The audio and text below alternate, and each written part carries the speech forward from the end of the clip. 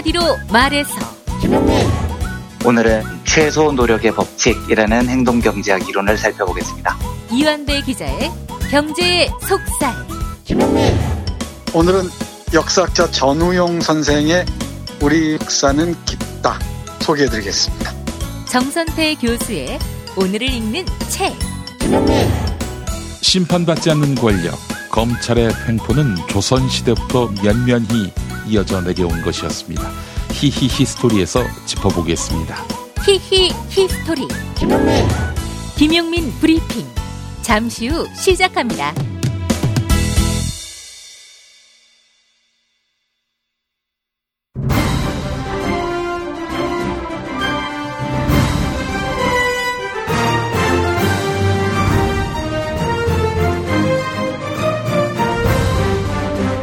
김용민 브리핑.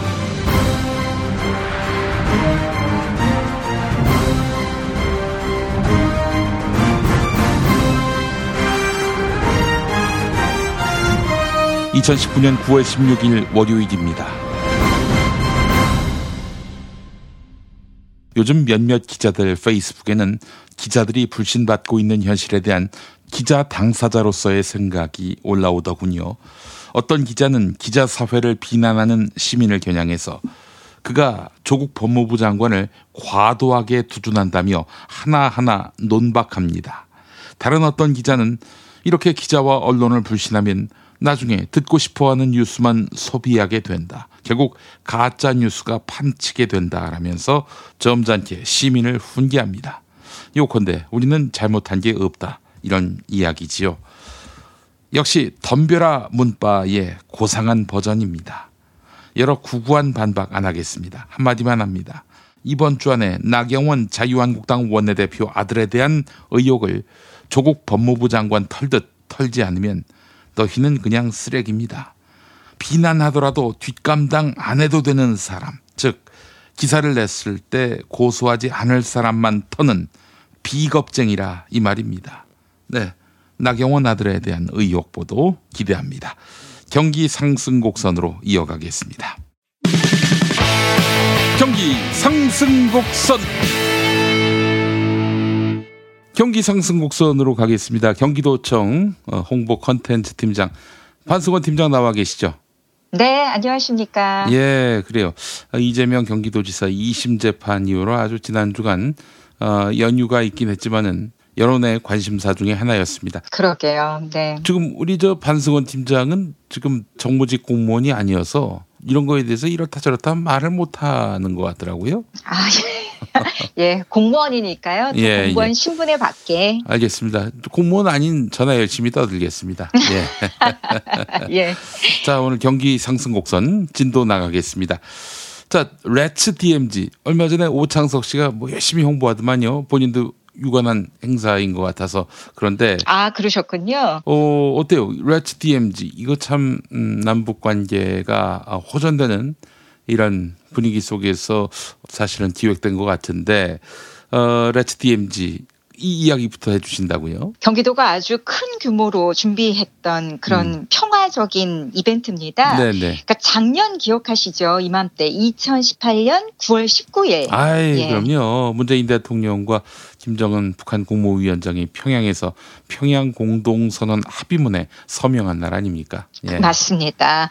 정상회담 뒤에 백화원 영빈관에서 한반도를 핵 위험 없는 평화의 터전으로 만들어가자 이런 취지에서 그렇습니다. 합의문을 발표를 했었는데요. 네. 그 이후에 사실 지금은 조금 남북관계가 소원해진 게 사실이죠. 하지만 이 9.19 평양 공동선언 1주년을 기념해서 남북 평화에 대한 경기도민의 염원을 전 세계에 알리는 학술, 공연, 전시, 예술 축제, 일명 레츠 DMZ 이 이벤트가 9월 한 달간 파주, 고양, 연천, 김포, 경기 북부 일원에서 펼쳐집니다. 예, 아무래도 휴전선이 있는 지역이네요. 고향은 아니지만 하여간 뭐 고향도 그 권역이라고 할 수 있을 텐데. 네네. 그래요. 파주, 고양, 연천, 김포.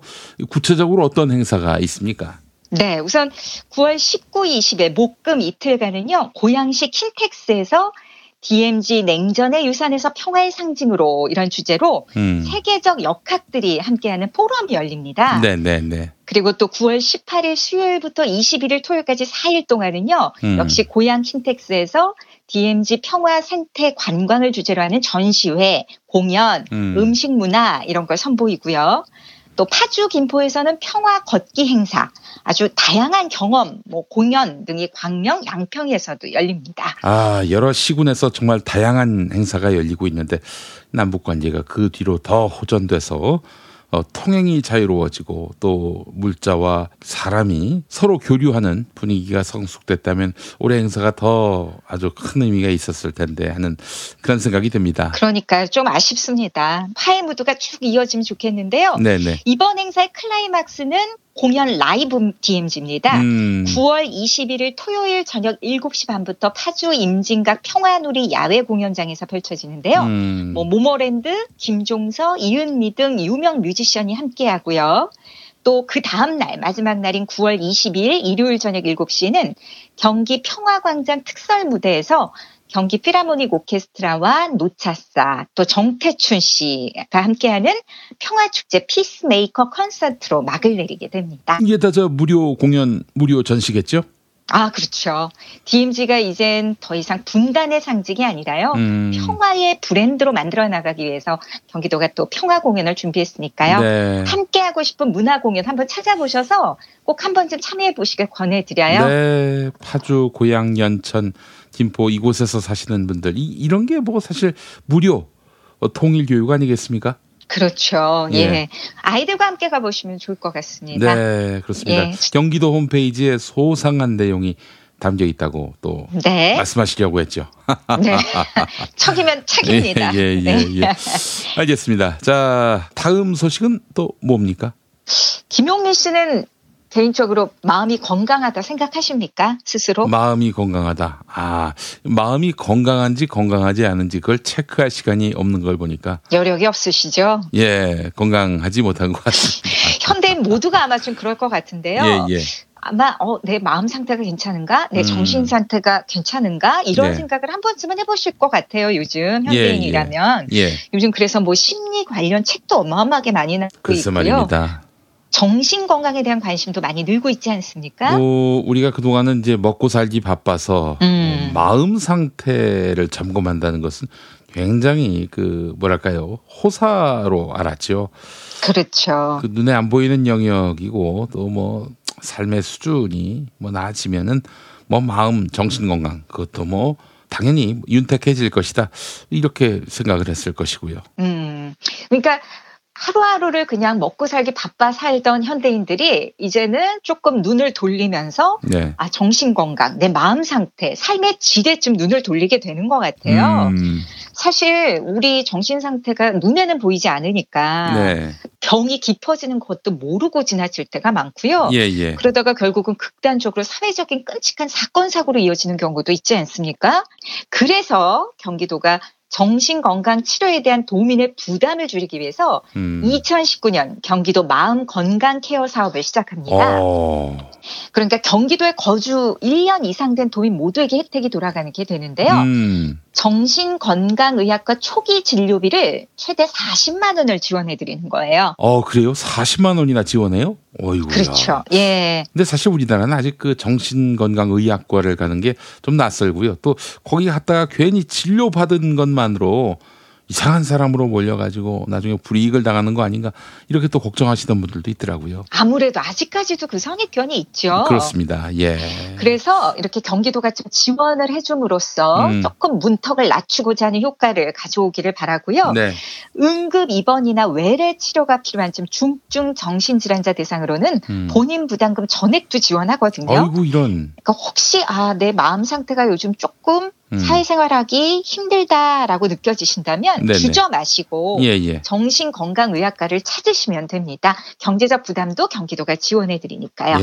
아무래도 형이 정신건강상 치료가 많이 필요했던 분이었던 만큼 이재명 지사의 관심 사안이기도 할 것 같아요. 네, 이제 또 사회적 의무라고도 할 수 있게 됐죠. 네네네. 그러니까 우리 사회 모두의 행복을 위해서 정신 건강을 서로 좀 돌아봐주고 네. 좀 격려도 해주고 지원도 해주는 게 좀 필요하지 않을까라는 생각이 듭니다. 그렇습니다. 예, 자 경기도의 지원 많이 누리시기 바라겠습니다. 이거 역시 경기도 홈페이지에서 만날 수 있는. 네네. 예. 홈페이지 가시면 각종 정보가 많이 있어요. 그러니까 한 번쯤 꼭 이렇게 즐겨찾기로 해놓으셔도 좋을 것 같아요. 네, 이 사업은 마음 건강 케어, 마음 건강 케어입니다. 마음 건강 케어. 네. 그냥 검색창에서 경기도 마음 건강 케어 이렇게 입력하셔도 되겠어요. 네. 자, 마지막 소식은 무엇입니까?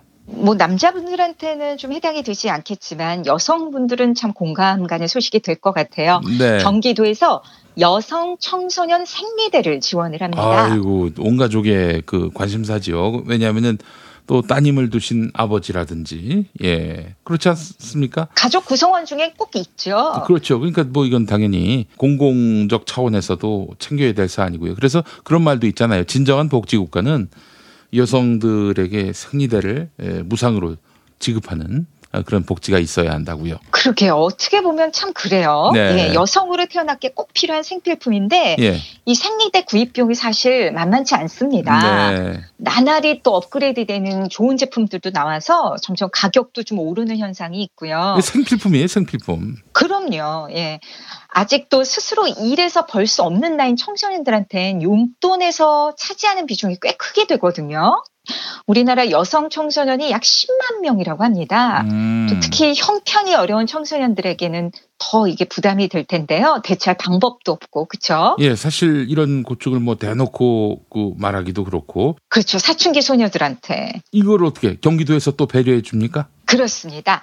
만 11세 이상 여성 청소년이 한 번만 신청을 하면 네. 만 18세까지 계속 지원을 해줘요. 달마다? 그럼요. 오. 가까운 동주민센터를 방문하시거나 온라인으로 신청하시면 되는데요. 네네. 카드를 발급받는 거거든요. 네. 그래서 그 바우처 포인트로 지원을 받게 됩니다. 네네. 궁금한 사항은 역시 동주민센터에 문의하시면 친절히 안내해드리고 또 지원도 받으실 수 있습니다. 아이고, 이건 온라인으로 신청하면 되겠네요. 그렇죠. 아무래도 이제 얼굴 마주하기가 또 쑥스러울 수도 있으니까요. 네, 그렇습니다.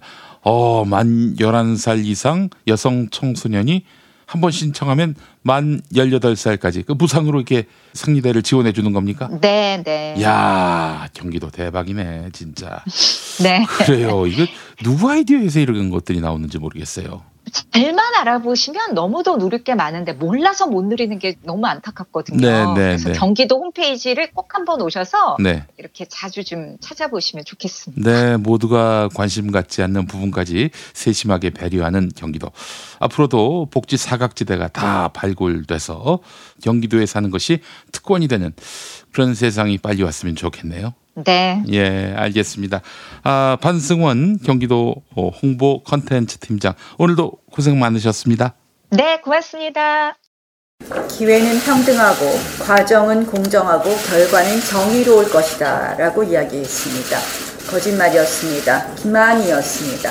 조국 후보자 딸에게 입시, 진학 등 모든 기회란 것은 부모가 만들어준 특권의 전리품이었습니다. 부모가 만들어준 특권의 전리품이었습니다.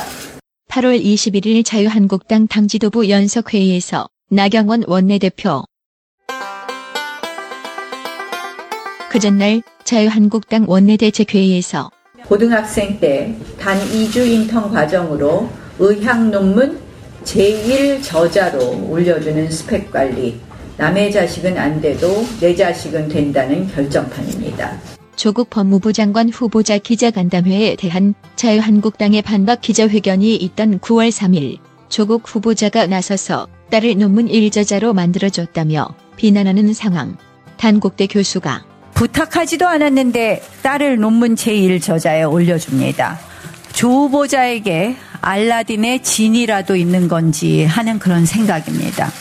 특권이 문제라고 말하는 나경원 대표. 특권을 등에 업고 명문대 의전원을 비집고 들어간 이 기막힌 일을 그대로 두면 우리 사회의 공정의 가치는 완전히 무너집니다. 다시 8월 21일 회의. 남에게는 가혹한 잣대를 들이대면서 정작 본인과 주변에는 한없이 관대한 조국 후보자의 사퇴는 과거의 조국의 명령입니다. 그런데 나경원 대표의 아들이 서울대 교수 도움으로 연구물 일저자의 이름을 올린 것이 뒤늦게 누리꾼에 의해 쟁점화됐는데 이번에는 자유한국당 나경원 원내대표의 아들이 비슷한 논란에 휩싸였습니다. 고등학교 때 서울대학교 의대에서 인턴을 했고 담당 교수가 쓴 논문의 제1저자로도 등재된 사실이 알려진 건데요. 나경원 대표 자신의 아들이 직접 실험하고 또 직접 연구물을 작성했다고 반박. 1년의 과정이 전부 다 저희 아이가 실험하고 저희 아이가 작성한 것입니다. 그러나 KBS와 인터뷰한 교신 저자 윤형진 서울대 교수는 물론 그거를 혼자서 다 한 건 아니고요. 그러니까 제1저자라는 게 이제 그거를 주도적으로 했다는 의미잖아요. 어쨌든 내 아들이 열심히 했다. 이 말은 내 딸이 열심히 했다는 조국 장관의 말과 다르지 않은데 10대 고등학생 아이가 당시 입시 제도 하에서 이리 뛰고 저리 뛰고 해서 인턴을 구해서 뛴 것, 그 자체를 두고 저희 아이를 비난하는 것은 좀 저로서는 과도하지 않은가 이런 생각을 애비로서 생각합니다. 그렇다면 나경원 대표 아들은 어떻게 서울대 의대에서 도움을 얻었나? 나경원 대표와 윤형진 교수의 친분 관계 때문. 교수님이랑 그 친분이 있으신가요? 예, 원래 개인적으로 알고 그랬던 사이죠. 인턴 같은 걸 도와달라는 부탁을 혹시 받으셨나요? 예, 그랬으니까 왔죠. 안 그랬으면 어떻게 왔겠어요. 하지만 조국 장관은 딸의 논문 교신 저자인 단국대 교수와 사실상 몰랐던 사이. 제가 그 교수님에게 저나 그 어느 누구도 연락을 드린 적이 없습니다.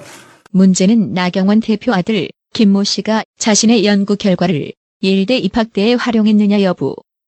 김 씨가 해당 연구와 경시대회 수상 이력을 예일대 진학 당시 제출했는지는 확인되지 않고 있지만 예일대는 입학 지원 시 연구 이력 제출을 권고하고 있습니다. 제출했다면 나경원 대표도 지금까지 자신이 비판한 특권 교육의 사례가 될 판. 한편 조국 장관 딸은 자신이 제1저자로 이름 올린 논문을 고려대 입시 때 활용했을까? 자유한국당 김정재 대변인. 8월 22일 YTN 인터뷰. 저는 제출되었다고 감히 추정을 합니다. 어떻게 거기 고등학교 1학년이 2주간 인터넷 뜨는 사람이 어떻게 1저자가 될 수 있습니까? 그런데 그 1저자로 했던 그것이 바로 고려대학 입학에 영향을 미쳐서 입학을 했다는 겁니다. 지금까지 드러난 바에 따르면 조국 장관 딸은 고려대에 논문을 제출하지 않은 터 고약한 프레임에 걸린 나경원 대표, 행여 이런 상황이 되는 것은 아닐지. 남에게는 가혹한 잣대를 들이대면서 정작 본인과 주변에는 한없이 관대한 남의 자식은 안 돼도 내 자식은 된다는 결정판입니다. 퇴소했을 때는 근데 솔직히 짐이라고 해봤자 뭐 없잖아. 맞아. 이불 하나면 이불 캐리어도 없었어. 그냥 박스에 해서 한 박스 나왔을 거야. 보육원의 아이들은 18살이 되는 해 보육원을 나옵니다. 이들의 자립에 대해 생각해 본 적이 있나요? 당신의 기부로 이제 막 홀로 서기를 시작한 아이들이 건강하게 자립할 수 있습니다.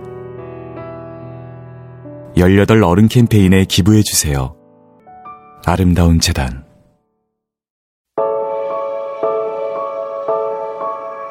명절이면 사람들이 가장 먼저 떠올리는 소외계층은 보육원 아이들입니다. 그러나 우리는 보육원을 나온 아이들이 어떻게 사는지 잘 모릅니다. 보육원 출신이라는 편견을 홀로 견뎌야 하지만 보호 종료 후 이들의 자립에 대한 사회의 인식은 무관심에 가깝습니다. 아름다운 재단은 보육시설에서 보호가 종료된 아이들이 건강하게 자립할 수 있도록 18 어른 캠페인을 진행하고 있습니다. 아름다운 재단 18 어른 캠페인에 많은 관심 부탁드립니다.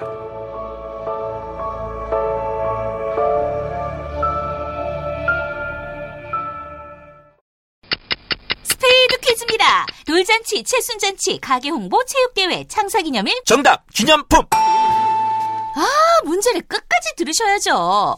이럴 때 사용하는 판촉물이나 기념품, 답례품, 단체 선물 등을 취급하는 전문업체로서 국민을 위해 제대로 일하는 언론과 정당에 후원을 하는 판촉물 전문업체는 어디일까요? 정답! 네피알! 네? 어디라고요? 뇌피알! 네, 정답입니다. 판촉물이나 단체 선물이 필요할 때 이왕이면 우리 편 회사 뇌피알을 찾아주세요. 인터넷 검색창에 뇌피알을 치시거나 032-519-4800으로 전화주시면 친절하게 상담해드립니다. 그런데 상품은 뭔가요? 뇌피알에 가서 고르세요. 3만 가지가 넘는 물품이 있어요. 안정적으로 정제된 유황과 제주도산 마유를 원료로 사용하는 디아페비노. 유황의 살균 효과로 습진이나 가려움증, 땀띠, 여드름 등 피부 트러블에 좋습니다. 유황 온천에 다녀온 듯 점차 피부가 보들보들해지는 효과 느껴보세요. 세안만이 아닌 샤워 때도 꼭 사용해 보시기 바랍니다. 몸이 건조해지시는 부모님께 선물하셔도 정말 좋습니다. 검색창에 디아페비노 검색해 주세요.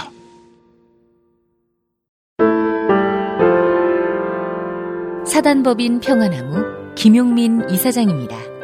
기독교의 가짜뉴스는 심각한 사회적 문제입니다. 비단 카카오톡에서만 활개치지 않습니다. 대형교회 목사의 설교를 통해서 유수한 기독교 언론을 통해서 성도를 미혹하고 있습니다. 2020년에 총선이 있지요. 개신교의 부당한 정치 개입, 평화나무가 막겠습니다. 사단법인 평화나무 후원회원으로 함께해주세요. 로고시안.com logosian.com 로고시안.com으로 후원회원에 가입해 주시기 바랍니다. 평화나무, 진실을 지키는 힘이 되겠습니다.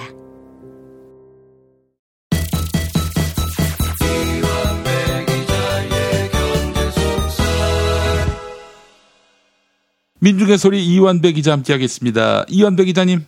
네, 안녕하십니까. 이완배 기자님, 어떻게 추석 연휴 잘 보내셨습니까? 네, 굉장히 잘 보냈습니다. 제가 빅뉴스 하나 명절 지난 김에 청취자 여러분들께 전해드리겠습니다. 빅뉴스요? 네. 뭡니까? 김용민 PD님께서 책을 내신답니다. 이거 무슨 그런. 저도 5분 전에 들은 이야기입니다. 네. 예. 자세한 내용은 김 PD님께서 이야기해 주시겠지만 예. 제가 들은 바로는 너무너무 의미 있는 책일 것 같아서 올해 10월에 나온답니다. 굉장히 기대됩니다. 그 기자님 별 말씀도 하십니다. 진짜인데요. 저는 무지하게 기대하는데 축하드립니다. 네. 교정 보면서 네. 이게 나의 국어 실력의 한계를 절실히 느끼면서 무슨 말씀이십니까? 네. 그렇습니다. 예. 네, 하여간 축하드립니다. 기다리고 있겠습니다. 아유, 감사합니다. 예. 네. 자, 오늘 이완배 기자님하고 어떤 이야기 나눠볼까요? 예, 오늘 월요경제학 시간입니다. 오늘은 즐거운 명절을 마무리하면서 우리가 가족들과 정치적 대화를 할 때 미리 알아두면 좋을 것 같은 최소 노력의 법칙이라는 행동경제학 이론을 살펴보겠습니다. 본론으로 들어가기 전에 이 이야기를 잘 이해하기 위해서는 노력, 특히 정신적 노력이라는 것에 대한 이해가 좀 필요합니다. 네. 많은 사람들이 정신력 혹은 정신적 노력을 의지의 문제라고 생각을 하죠. 그런데 사실 정신적 노력은 본질적으로 에너지의 문제입니다. 정신적 노력을 하는 데에는 상당한 물리적 에너지가 필요해요. 노벨 경제학상 수상자이자 행동경제학의 대가인 데니얼 카너먼이 동공실험이라는 걸 한 적이 있습니다. 카너먼은 우리의 생각 체계가 두 가지로 나눠져 있다고 주장을 하는데요. 하나는 시스템 1, 대충 직관적으로 생각하기라는 뜻입니다. 네. 또 다른 하나는 시스템 2인데 요거는 깊이 숙고하기라는 겁니다. 네네. 예를 들어서 1 더하기 1 이런 문제를 냈을 때 이거 진짜로 열심히 계산해서 2라고 답하는 사람은 없잖아요. 네, 그냥 직관적으로 2라고 답을 하는 거죠. 네. 이건 머리를 쓰고 계산을 해서 나온 답이 아니고 경험상 그냥 알고 있었던 겁니다. 요때 사용되는 생각의 시스템을 시스템 1이라고 카너먼은 부릅니다. 네. 그냥 대충 직관적으로 생각하는 거죠. 반면에 46 곱하기 23 이걸 문제로 내면 바로 대답할 수 있는 사람은 없죠. 곱하기 해봐야 됩니다. 예. 이건 깊이 생각해야 되는 영역입니다. 이때 뇌에서 가동된 시스템을 시스템 2, 깊이 숙고하기라고 카너먼은 부릅니다. 그러니까 우리의 뇌는 때로는 대충 생각하기 시스템을 사용하고요. 때로는 깊이 숙고하기 시스템을 사용하는데 이게 뇌가 작동하는데 전혀 다른 두 개의 방식이라는 뜻입니다. 그런데 카너먼에 따르면 사람들은 깊이 생각하기, 그러니까 시스템 2보다도 대충 생각하기, 즉 시스템 1을 훨씬 더 많이 사용합니다. 심지어 깊이 생각해야 될 대목에서도 대충 직관적으로 생각하고 말아버린다는 거죠. 이제 이유가 뭘까? 이게 카너먼의 궁금증이었습니다. 그래서 시도한 것이 동공실험이라는 겁니다. 네. 생물학자들에 따르면 인간 눈, 동물 눈도 비슷한데요. 우리의 눈의 동공은 인간의 정신적인 노력을 보여주는 매우 민감한 지표입니다. 심리학자 에크하르트 헤스라는 사람의 주장에 따르면 동공이 커지면 뇌가 매우 많은 일을 하고 있는 겁니다. 반면에 동공이 작아지면 뇌가 놀기 시작하는 거죠. 그러니까 동물들 생각해보면 쉽게 이해되실 겁니다. 동물은 천적으로부터 자신을 보호해야 하는 존재죠. 그래서 동공이 커졌다는 건 뭔가 지금 위험 신호가 왔다는 겁니다. 눈을 크게 떠서 더 잘 살펴보고 상황을 더 잘 이해해야 되는 거죠. 반면에 동공이 가늘게 작아지면 편안한 상태입니다. 별 위험이 없어서 뭘 열심히 잘 볼 필요가 없는 거죠. 그 고양이 키우시는 집사분들은 바로 이해하실 겁니다. 그 고양이가 눈이 땡그레질 때가 있어요. 진짜 귀엽거든요. 그런데 사실 그건 고양이가 긴장한 겁니다. 반면에 고양이 동공이 세로로 일자 보일락말락하게 좁아질 때가 있어요. 그렇죠. 처음 보는 사람들은 그게 좀 무섭습니다. 그런데 사실 그때가 고양이가 제일 편안할 때죠. 그러니까 너무 편안해서 눈동자를 크게 뜨고 뭔가를 살필 필요가 없을 때 그러는 겁니다. 자, 이걸 전제로 카너먼이 실험에 들어갑니다. 사람들을 모아놓고 3개의 숫자를 불러줘요. 3, 7, 8 이런 식으로 빠르게 부릅니다.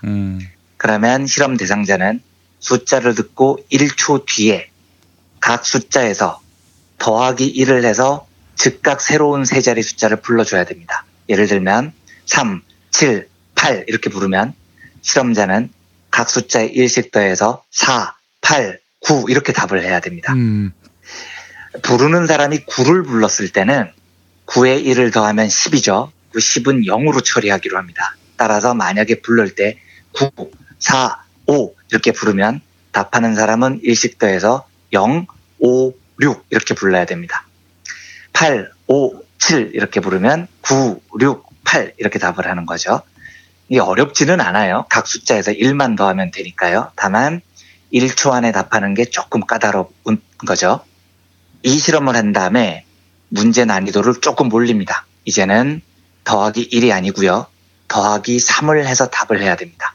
예를 들어서 문제가 2, 4, 6이면 3씩 더해서 5, 7, 9 이렇게 답을 해야 되죠. 문제가 8, 3, 7이면 8에 3을 더하면 11이죠. 11은 1로 답을 합니다. 그래서 답은 1, 4, 0 이렇게 답을 하는 겁니다.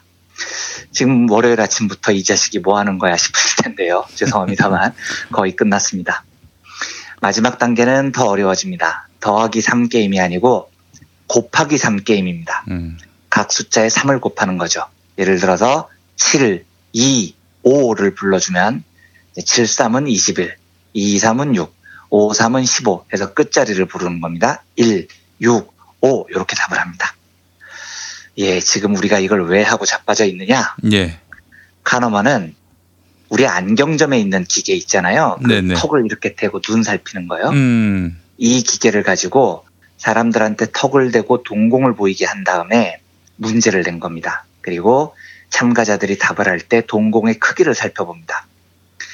그런데 게임이 어려워질수록 사람들의 동공 크기가 초 단위로 급속도로 달라집니다. 더하기 1게임 되게 쉬운 거 할 때는 동공이 다들 작아요. 평온한 거죠. 더하기 1이야 뭐 쉽게 합니다. 그런데 더하기 3게임으로 넘어가면 동공이 커지기 시작합니다. 곱하기 3게임 가면 동공이 땡그레집니다. 그러다가 다시 더하기 1게임, 쉬운 게임으로 오면 즉각 동공이 다시 작아집니다. 그런데 예외가 있어요. 문제를 어렵게 냈는데 갑자기 사람 동공이 확 작아질 때가 있습니다. 이건 왜 그럴까요? 카너먼이 확인해 본 결과 그 사람이 문제 풀기를 포기했다는 뜻입니다. 예를 들어서 곱하기 7게임 이런 건 어렵잖아요. 네. 이 게임까지 가면 사람에 따라서 동그래졌던 동공이 갑자기 확 풀립니다. 무슨 뜻이냐? 나 못해. 에이, 안 해. 하고 포기해버리는 순간이죠. 그래서 카너먼은 문제를 내고 사람들의 동공 크기만 본 상태에서 이 사람이 답을 맞출 것인가, 틀릴 것인가, 혹은 포기할 것인가까지 다 알아냈다는 겁니다. 어려운 문제를 냈는데 그 응답자 동공이 확 줄어들잖아요. 그러면 카너먼이 이제 풀기 포기하셨나 보네요. 이렇게 물어봅니다. 그러면 상대가 어떻게 하셨어요? 이렇게 놀라더라는 거죠. 카너먼이 씩 웃으면서 뭐 다 아는 방법이 있습니다. 이랬다는 겁니다. 이 지루한 산수 게임의 결과는 이겁니다. 사람은 생각을 깊이 할 때 에너지를 많이 씁니다. 동공이 커진다는 게 그런 뜻이죠. 심사숙고는 물리적으로 힘이 듭니다. 그런데요, 반면에 포기하면 편해집니다. 나 저 문제 못 풀어 라고 포기하는 순간 동공이 확 줄어들고 에너지 소모가 없어집니다. 뇌는 다시 편안한 상태로 돌아오죠. 즉, 포기는 사람의 에너지를 상당히 절약하는 방법이라는 뜻입니다. 과거에 마르크스가 노동자 민중이 자본주의가 고도화될수록 착취를 심하게 당할 것이고 결국 견디도 못한 노동자들이 투쟁에 나서서 자본주의를 전복할 것이다 라고 예언을 했습니다. 그런데 그 예언은 현실화되지 않습니다. 이게 왜냐면 민중들 삶이 너무 고단하기 때문입니다. 안 그래도 진짜 고단해 죽겠는데 매일 먹고 살기 힘들어 죽겠는데 누가 와서 자본주의를 극복하자고 이야기를 해요. 투쟁하자고 이야기를 해요. 세상을 바꾸자고 이야기를 해요. 이게 엄청난 요구거든요. 이 요구는 내 뇌를 너무 피곤하게 하는 겁니다. 그런데 세상을 바꾸려고 노력하다가 야 이건 안 되겠다. 난 너무 힘들어서 포기하는 순간에 뇌가 다시 편안해집니다. 에너지도 많이 축적이 되죠. 그래서 우리는 사실 포기의 유혹에 굉장히 많이 시달리는 겁니다. 네. 그러니까 지배자들이 우리를 매일 피곤하게 하는 이유도 그런 겁니다. 매일 먹고 살기 힘들게 만들고 당장 애들 학비 걱정하게 만들고 월세 걱정하게 만들면 사람들은 새로운 세상을 꿈꾸거나 투쟁하는 일을 매우 어려워합니다. 깊이 생각하는 게 피곤하다니까요. 쉽게 턱하고 포기를 해버리죠. 이제부터 편안해지는 겁니다. 그러면 지금부터 이 이야기를 전제로 오늘의 주제로 돌아와 보겠습니다. 최소 노력의 법칙이라는 겁니다. 이건 인간뿐 아니고 모든 동물과 심지어 모든 유전자, 그러니까 모든 영역에 일반적으로 적용이 되는 법칙이라고 합니다. 이 법칙을 발견한 사람은 철학자고요. 발전이 된 건 언어학자에 의해서 발전이 됐습니다. 그러다가 이게 생물학, 진화인류학, 심리학, 행동경제학, 경영학, 마케팅 별의별 분야로 다 확장이 되죠. 이 법칙의 뜻은 우리 인간의 유전자는 동물도 마찬가지입니다만 본질적으로 가장 효율적인 길을 찾는다는 뜻입니다. 여러 길이 있으면 그 중에서 가장 노력을 덜 하는 쪽으로 유전자가 움직이도록 설계가 돼 있다는 겁니다. 네. 그러니까 언어학자들이 언어의 배열을 살펴보면 언어의 배열 자체는 가장 적은 단어로 효율적으로 의사를 전달하도록 구조화가 돼 있다는 거죠. 모든 영역이 그렇습니다. 네. 근데 카너먼은 이 문제를 행동경제학에 끌어들입니다. 경제학적으로 사람이 노력을 한다는 건 내가 뭔가 비용을 지불하는 거거든요. 그런데 인간은 유전자 자체가 비용을 최소한으로 줄이려는 본능이 있다는 거죠. 더 쉽게 말하면 노력을 최대한 덜 기울이고 최대한 많은 효과를 내려고 한다는 겁니다. 자, 그렇다면 사람은 어떻게 행동해야 제일 효율적일까요? 정답은 하던 걸 쭉 계속해야 됩니다. 왜냐하면 새로운 걸 하면 힘이 들거든요. 여러 가지를 새로 배워야 되니까요. 예를 들어서 카너먼이 한 실험 중에 이런 게 있습니다. 책을 한 권 주고요. 0페이지부터 20페이지까지 알파벳 A를 찾아보세요 라고 요구를 합니다. 사람들이 열심히 A를 찾았겠죠. 대략 한 5분 정도 걸렸다고 해보겠습니다. 이 사람들을 다시 두 팀으로 나누고 한 팀에게는 20페이지에서 40페이지까지 또 A라는 글자를 찾아보세요 라고 합니다. 다른 팀에게는 20페이지에서 40페이지까지 알파벳 B라는 글자를 찾아보라고 이야기를 합니다. 똑같은 알파벳 찾는 건데요. 놀랍게도 알파벳 A를 찾으라고 한 사람보다 알파벳 B를 찾으라고 한 사람들이 훨씬 힘들어합니다. 시간도 많이 걸리고 동공도 더 크게 확대가 돼요. 왜냐? 이 사람들은 5분 전에 실험에서 A를 찾았던 사람이거든요. 네. 거기에 익숙해진 겁니다. 그러니까 고작 A를 찾느냐 B를 찾느냐 아주 작은 변화인데도요. 이 작은 변화 때문에 사람들이 힘들어합니다. 사람들은 하던 일을 계속하는 게 훨씬 쉬운 겁니다. 여기에 대한 카너먼의 이야기를 읽어보겠습니다. 어떤 일에 능숙해지면 필요한 에너지는 줄어든다. 뇌 연구 결과에 따르면 어떤 활동에 능숙해질수록 활동 유형도 바뀌고 거기에 개입하는 두뇌 영역도 줄어든다. 일반적으로 최소 노력 법칙은 육체 활동뿐 아니라 정신 활동에도 적용된다. 이 법칙에 따르면 목표를 달성하려는 방법이 여럿일 때 사람들은 가장 힘이 덜 드는 방법에 끌리게 마련이다. 경제학에서 보면 노력은 비용이고 기술 습득은 비용과 편익의 균형을 맞추려는 의도에서 나온다. 그리고 게으름은 인간 본성에 깊이 뿌리내린 습성이다. 이렇게 돼 있습니다. 오늘 왜 이야기를 드렸냐면 정치자 여러분들 명절 때 가족분들 많이 만나셨을 거잖아요. 그리고 가족분들끼리 정치 이야기도 하셨을 텐데 정치적 성향이 비슷하면 명절이 되게 쉽습니다. 그런데 가족분들 중에 엄청난 보수 성향의 분이 있으면 명절이 힘들죠. 예. 거기서 조국 장관 욕하는 사람, 뭐 일본과 잘 지내야 된다는 사람, 미국이 최고라는 사람 이런 분들하고 명절상 놓고 이야기하는 게 진짜 고통스러운 겁니다. 왜 우리 삼촌은 왜 저렇게 꼴통 보수가 됐을까 짜증난다는 생각도 들죠. 그런데 사실 보수라는 정치적 성향은 인간의 본성 같은 겁니다. 최소 노력 법칙에 따르면 사람은 하던 걸 계속 하고 싶어 하거든요. 반면에 새로운 것을 받아들인다는 건 엄청난 에너지가 소모되는 일입니다.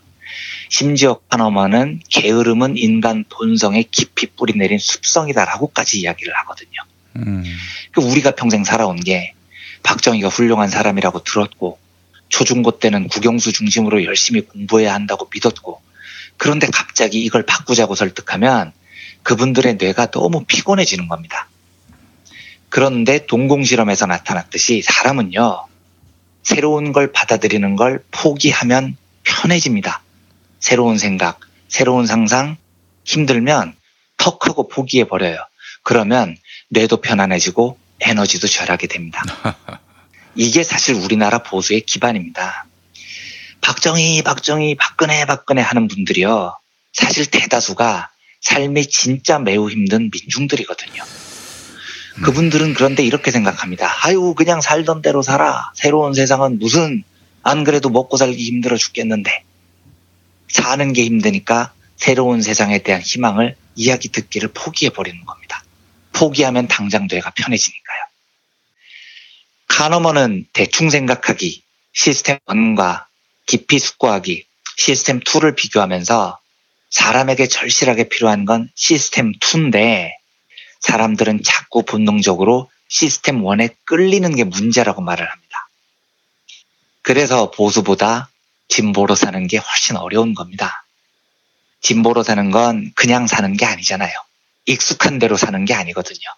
더 나은 세상을 꿈꾸고 상상하고 변화를 위해 실천하고 연대하는 게 진보의 삶이죠. 한번 생각해 보십시오. 직장에서 상사한테 딸랑거리고 사는 게 편하겠습니까? 우리 정의롭게 삽시다라고 주장하면서 사장한테 대들고 싸우는 게 편하겠습니까? 당연히 딸랑거리고 사는 게 편한 겁니다. 진보는 삶이 피곤한 거예요. 예. 그래서 우리가 가족들을 설득할 때는 끈질겨야 됩니다.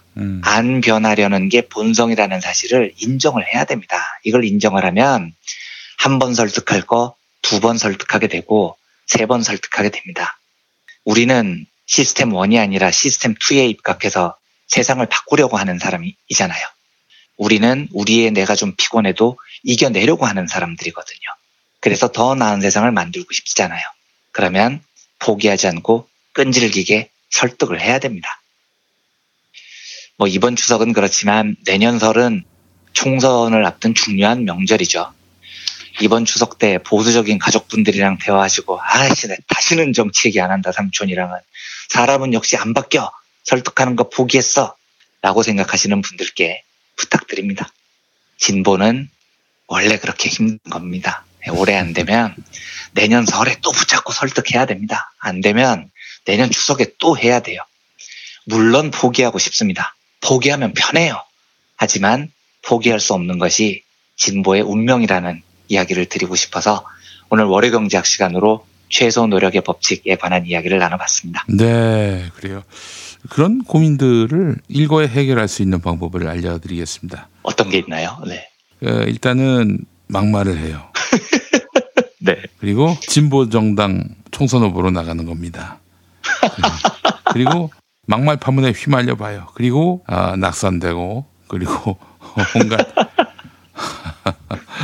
그러니까 김 PD님 그 가족분들은 다 진보로 돌아서셨군요. 네, 치를 떱니다. 치를 떨어요. 네.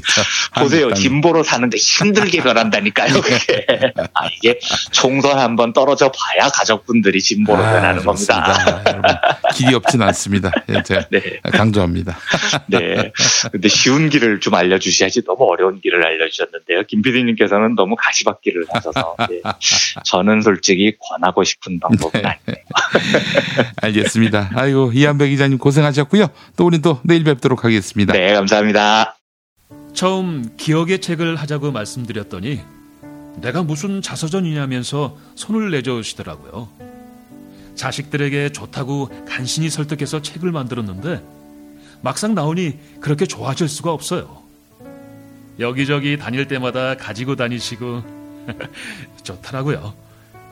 아이들도 좋아하고 다들 좋아해요. 이렇게 남겨놓지 않으면 누가 기억하겠어요. 우리 애들이 아직 어린데 나중에 보여줘도 되고. 기억의 책, 민중의 소리가 함께 만듭니다. 1877-1419 1877-1419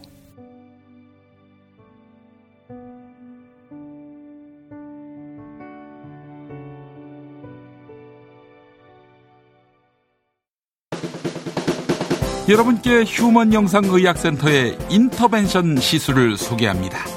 인터벤션 시술이란 최소 절개와 국소 마취로 안전하고 신속하게 치료할 수 있는 시술법입니다. 주사바늘 정도만 절개해서 실처럼 가는 의료용 도관이 혈관을 타고 들어가 막힌 곳은 뚫어주고 뚫린 곳은 막아줍니다.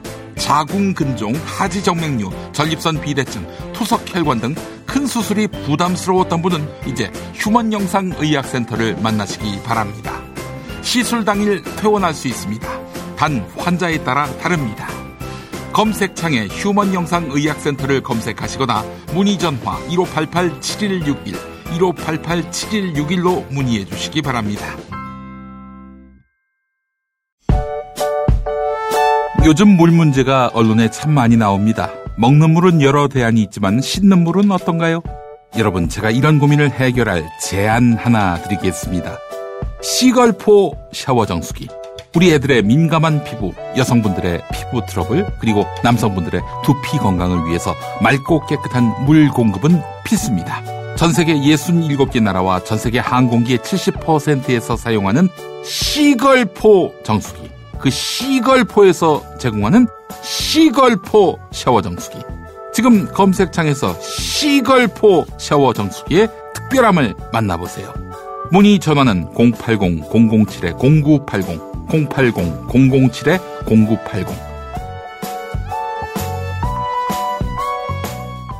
골반 잡자, 바로 잡자, 바디로직. 아시죠? 이게 신기하게 입어보니 허리가 안 아파요. 근데 대표님, 상의는 없습니까? 안녕하세요. 바디로직 조종대입니다. 이번에 어깨를 펴서 거북목을 교정하는 탱크탑을 출시했습니다. 거북목은 말린 어깨와 함께 발생하는데 말린 어깨를 펴주면 거북목이 개선됩니다. 역시 바디로직. 이제 골반, 허리, 거북목까지 완벽합니다. 여러분, 말이 필요 없습니다. 검색창에 바디로직 탱크탑.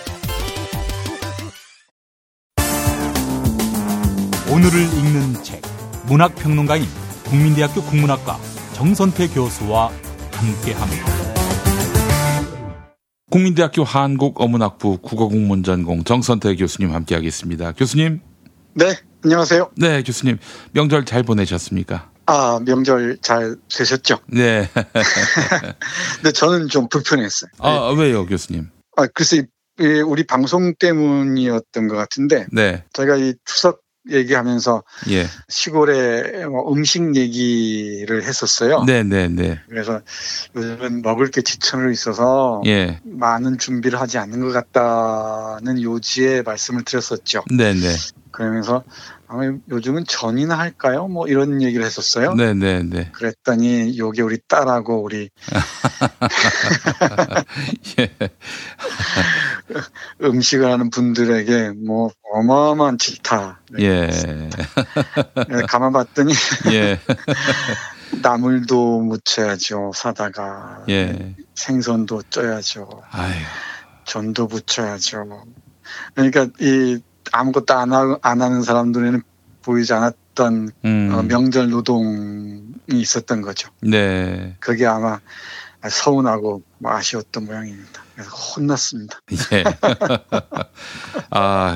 추석에 고생하시는 분들이 여전히 많다는 걸 이번에 드디어 각성하신 교수님. 아이고, 그것도 참교육입니다, 교수님. 네. 의외로란 말도 되게 조심해야 되는데. 네. 생각만큼. 네. 이 우리 김용 브리핑을 들으시는 분들이 많으신 것 같아요. 그럼요, 많습니다. 제 주위에도 적지 않은 것 같습니다. 예. 그러면서 어떤 분이 얘기했는데 도토리 밤 줍는 걸 지금 다람쥐하고 경쟁해야 될 시기냐 하면서 저를 막 혼내고요. 예. 아무튼 이번에 진땀을 좀 뺐습니다. 예. 알겠습니다. 교수님 또 이제 추석이 끝났고요. 또 새로운 일상이 또 시작이 되는데 오늘 또 힘과 용기가 될 만한 책 골라주셨을 것 같습니다. 네, 이번 주도 좀 탄탄하게 시작을 해야 될 것 같습니다. 네네. 좀 책의 순서를 좀 바꾸긴 했습니다만은 예. 제가 오래전부터 준비하고 있었던 책입니다. 우리 전우용 선생의 책인데요. 예예예. 이 KBS에서 한번 얘기를 해서 네. 이게 맞을까 싶긴 했는데 KBS에서는 서울은 깊다는 책을 소개를 한 적이 있습니다. 그렇죠? 예. 네, 서울은 깊다는 책도 좋지만 이 서울은 깊다보다 제가 보기에는 전우용 선생의 그 진가를 알 수 있는 책이 우리 역사는 깊다가 아닌가 싶어요. 우리 역사는 깊다. 네, 뭐 전우용 선생은 제가 말씀드리지 않아도 잘 아실 줄 압니다. 요즘 여러 가지 문제에 대해서 촌철살인의 이 트윗을 날리는 분이시고요. 그렇습니다. 그리고 뭐 전천후로 활동하시는 분이기도 하죠. 이분의 책을 읽다 보면은 이렇게 다방면에 깊이 있게 역사에 대해서 고민을 할 수 있을까 싶기도 하고 또 이 많은 자료를 언제 다 봤을까 싶기도 하고 네. 그러면서도 우리의 그 현실적 감각들, 그 현재 문제들에 이렇게 깊이 있게 개입할 수 있을까 싶기도 하고 뭐 이런저런 생각을 하다 보면 존경스럽지 않을 수가 없습니다. 네. 그리고 말씀도 참 잘하세요. 예, 그렇습니다.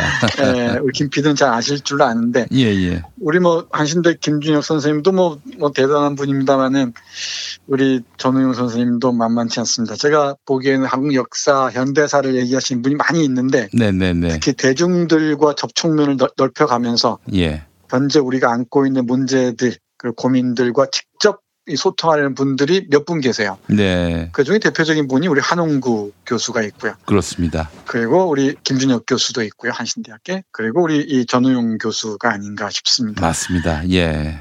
3인방이 제가 보기에는 여러 가지 매체를 통해서 네. 지금 현실적 문제에 깊이 개입하는 지식인의 모습을 보여주는 게 아닌가 싶은데. 비단 그 역사학자뿐만 아니라 이 많은 지식인들이 그러해야 하지 않겠는가. 대중을 깔보고 막 그 훈계의 대상으로 여기고 그러지 말고 함께 공감대를 넓혀가면서 그거는 이렇다.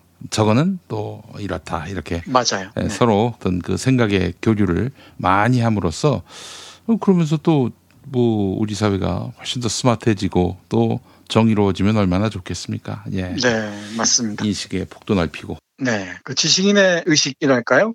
반경도 많이 달라지는 것 같습니다. 예. 옛날에는 지식인이라는 게 특권에 됐었지만은 요즘은 지식 지식이라는 것 자체가 워낙 일반화하고 보편화해서 어떤 사람이 특권적으로 지식을 전유한다고 얘기하기 어려워요. 그렇습니다. 어떤 정보나 여러 가지 사실들을 자기 철학에 입각해서 어떤 방식으로 구성해서 이 현실적 맥락과 만나게 하느냐. 이게 지식인의 역할인데 그 능력이 없는 사람들은 많은 부분이 이제 뭐 자기 전문 영역에 갇힐 수 있겠죠. 근데 저는 지식인이라고 얘기할 때는 전문인이 아니고 지식인이라고 할 때는 현실적인 맥락에서 끊임없이 접촉면을 넓혀가는 게 옳지 않은가 싶기도 합니다. 네. 이 역사학과 관련해서는 한국 역사학과 관련해서는 특히 전우영 선생이 한홍구 선생이나 김미호 선생과 더불어서 중요한 역할을 하고 있지 않은가 싶어서 네. 오래전부터 이 책을 소개해 드리려고 했었어요. 그리고 제가 공부했던 영역과 많이 겹치기도 합니다. 특히 근대에 관해서는. 근데 제가 따를 바는 아니죠.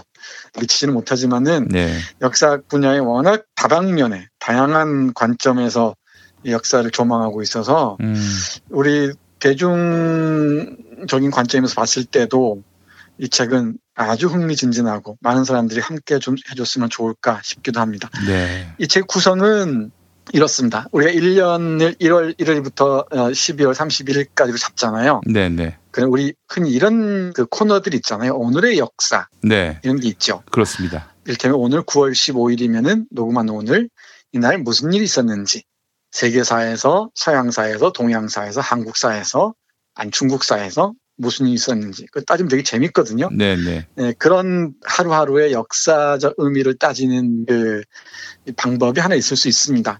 그 방법을 따르는 게 바로 이 책입니다. 네. 예컨대 1월 7일 날은 무슨 일이 있었을까? 우리는 여러 가지 상상을 할 수 있잖아요. 근데 전우영 선생님 그날 총독부 이전이라는 걸 딱 드림입니다. 바로 경복궁 잔디밭에 일제의 총독부가 들어선 거죠. 네. 그게 1927년으로 기억하는데 그날 비로소 이 총독부에 의한 식민지 지배가 공간적으로 시작됐다는 거죠. 아, 예. 이를테면 이런 식입니다. 그리고 1월 27일에는 화신백화점에 화재가 발생했다는 거예요. 그러면서 이제 화신백화점에서 종로 타워로 옮겨가면서 어떤 문화의 이동을 설명합니다. 네. 또 예를 들면 이렇습니다. 6월 23일 날은 한국 전쟁이 발발하잖아요. 이제 그 준비가 돼 있던 거지 하지만은 이러면서 인류의 주적은 전쟁이다라는 걸 얘기합니다. 예. 그리고 참 흥미진진한 얘기인데 우리 전우영 선생님은 병원과도 상당히 깊은 관련이 있습니다. 네. 포털 사이트에 검색해 보니 그만 아실 텐데 병원사에 대해서도 아주 해안이 있는 분인데 7월 15일에 조선중앙위생회가 설치되는데 그때부터 우리 생체 정보가 어떻게 뭐 권력에 의해서 장악되는지 이런 문제를 얘기합니다. 그리고 네. 10월 23일 이런 무슨 일이 있었을까? 10월 22일에는 청산리 대첩이 있었고요. 네. 10월 23일에는 조선 총독부에서 교육치거가 있었습니다. 네. 이 교육치거가 국민교육원장으로 어떻게 이어지는지 이런 식으로 1년의 하루하루의 역사 이면들을 읽어내면서 우리 한국의 이면 역사 근현대사들을 깊이 있게 들여다보는 책입니다. 네. 정말 재밌어요. 그러니까 역사 기술 방법이 여러 가지가 있잖아요. 그러니까 몇 년도에 무슨 일이 있었다, 뭐 무슨 시대에 무슨 일이 있었다 이런 것도 있고 또 사건에 따라서 얘기할 수도 있고 또 사람에 따라서 얘기할 수도 있고 또 주제에 따라서 얘기할 수도 있는데 이 책은 1년의 중요한 날짜를 중심으로 해서 어떤 사건이 있었던 날짜를 중심으로 해서 그 중요한 사건들을 언급하면서 그 사건의 이면이 무엇인지를 들여다보고 있습니다. 네. 이 책 정말 재밌습니다. 정말 흥미진진한 책입니다. 그러니까 예를 들면 자꾸 눈에 띄는데요. 7월 18일 날 을충년 대홍수가 있었습니다. 그때 홍수를 보고서 딱 우리 전우영 선생은 인간은 자연에 얹혀 사는 존재일 뿐이라는 걸 읽어냅니다. 네. 을충년이면 1925년이죠. 1925년에 어마어마한 그 홍수가 있었는데 그 홍수를 보면서 우리가 자연 앞에서 얼마나 미력한가, 보잘것없는가를 얘기하는 거죠. 네. 그래서 오늘은 그 중에서 시간이 허락하는 범위 안에서 몇 가지 보겠는데요. 네. 7월 15일자를 펼치면은 네. 귀성과 민족 대이동. 이제 사라질지 모를 한국적 정통 문화입니다. 네. 그게 언제 있었던 일이냐면요. 1956년 9월 15일부터 네. 오늘이죠. 그러니까 네. 추석 명절을 위한 임시 열차가 증편 운행 개통합니다. 예. 그러니까 1956년 철도 역사를 뒤져보면은 네. 추석용 열차를 증편했던 거죠. 그걸 보면서 이제 명절이란 무엇인가를 읽어내는 겁니다. 이 책의 집필 방향이 금방 조금 보일 텐데, 요즘은 뭐 기차 타고 가면서 매달려 가거나 완행 열차에서 시달리고 가거나 그런 뭐 사람은 드물 겁니다. 요즘도 차가 좀 막히긴 하지만은 대부분 뭐 자기 차로 가는 대중교통을 이용하더라도 앉아서 가는 경우가 많죠. 뭐 일석도 있긴 있지만은 옛날처럼 매달려가는 식으로. 네. 이를테면은 그 선반 위에 앉아가는 그런 사람은 없잖아요. 선반 그렇죠. 위로 가는 사람들. 그렇게 한다면 아마 뭐 걸릴 거예요. 규정에. 철도법 규정에. 예. 예. 그리고 여기 보면은 이 책의 사진을 보면은 1971년 추석 귀성 열차인데 차를 못 타니까 그 미니스커트를 입은 한 여성이 기차 창문으로 탑승하는 타는 걸 이렇게 안에서 끌어들이는 장면의 사진이 실려 있어요. 고향 가는 게 그야말로 전쟁이었죠. 요즘은 귀성 전쟁이란 말을 잘 쓰지 않는데 어마어마한 귀성 전쟁이 펼쳐졌던 겁니다. 네. 근데 이 명절이라는 게 의미를 조금 되살려 보면은 되새겨 보면은 만만치가 않습니다. 네. 사실 잠깐 지난 시간에 말씀드렸던 것 같은데 이 국민국가가 형성되면서부터 이제 국가 기념일로 바뀌었지 우리의 삶의 리듬이나 자연과의 이 리듬과 만나는 명절들이 다 사라져 버렸어요. 남은 게 이제 추석이나 설 이 정도죠. 그 대신에 이제 국가를 기념하는 명절들만 남았죠. 뭐 광복절이든 아니면 개천절이든 뭐 한글날이든 뭐 이런 식으로 국가가 어떻게 형성되는가 이 지점에만 초점을 맞춘 명절들이 남아있을 뿐이지 태양력이나 태음력, 그러니까 자연의 절기 그리고 우리 생명의 리듬과 맞추는 명절들은 다 사라진 것 같습니다. 이 책에 나오는 그 몇 구절 중에 하나 잠깐 여러분께 읽어드리겠습니다. 네. 그러니까 양대 명절 중에 민족 대이동의 전통, 우리는 민족 대이동 이런 얘기를 많이 하잖아요. 네네. 근데 민족 대이동이라는 게 뭐 식민지 시대나 전쟁 이전에 이럴 때 없었습니다. 왜냐하면 대부분이 그 고향에 살았으니까. 네. 뭐 이동할 게 뭐 있겠습니까? 글쎄 말이에요. 네. 이제 민족 대이동이 만들어진 것은 불과 50년 전쯤이라는 것입니다. 그러니까 길게 봐도 1950년대 말 60년 초 이 정도죠. 그리고 민족 대이동이 본격화한 것은 70년대 접어들어서 산업화가 고도하면서 이제 대대적으로 이산이 시작될 때, 제3차 이산이 시작될 때가 아닌가 싶습니다. 여기 우리 전훈 선생님은 이렇게 얘기합니다. 지금은 설과 추석이 민족의 양대 명절이지만 옛날에는 설이 훨씬 중요한 명절이었다. 설부터 정월 대보름까지는 농한기여서 농촌 사람들에게는 내리노는 축제 기간이었다. 반면 추석에는 놀거리나 볼거리가 그다지 많지 않았다. 햇곡식으로 차례를 지내는 날이라고는 하지만 사실 추석은 추수 전에 온다. 지역에 따라서는 단오를 추석보다 더 큰 명절로 치기도 했다. 옛날 보통 사람들의 추석날 일과는 아침에 차례 지내고 뒷산에 올라 성묘한 뒤 마을 사람들과 달이 기울 때까지 술 마시며 노는 것이 거의 전부였다. 물론 남정네들 뒤치다거리에 하루가 짧았던 부녀자는 예외였지만 이런 상황에서 추석 귀성 행렬이 교통 문제나 그 밖의 사회 문제를 낳을 리 없었다. 라는 게 추석이 대명절로 되기 이전의 모습입니다. 명절 중에서는 그야말로 설날이 최고의 명절이었죠. 새로운 탄생의 시간이었으니까요. 중국의 경우는 지금도 춘절이라고 해서 거의 뭐 보름 가까이가 휴일 아닙니까? 근데 우리는 설날도 3일, 3, 4일, 뭐 추석도 3, 4일인데 지금은 설날보다 오히려 추석이 큰 명절이 되어버렸습니다. 이렇게 명절도 시간에 따라서 또는 그 역사의 변화에 따라서 달라지는 게 아닌가 싶습니다. 예. 이제 더 중요한 부분이 바로 이런 것입니다. 추석 명절을 부흥하라는 것인데 이 설날을 없앤 게 이게 중요한데요. 설날 없애고 추석날이 커진 게 식민지 시대의 그 정책 때문입니다. 그 일본은 1월 1일을 신정이라고 해서. 그렇죠. 일본식 그 설날 아닙니까? 그게. 그렇죠. 신정을 해서 일본은 철저히 서양식을 따릅니다.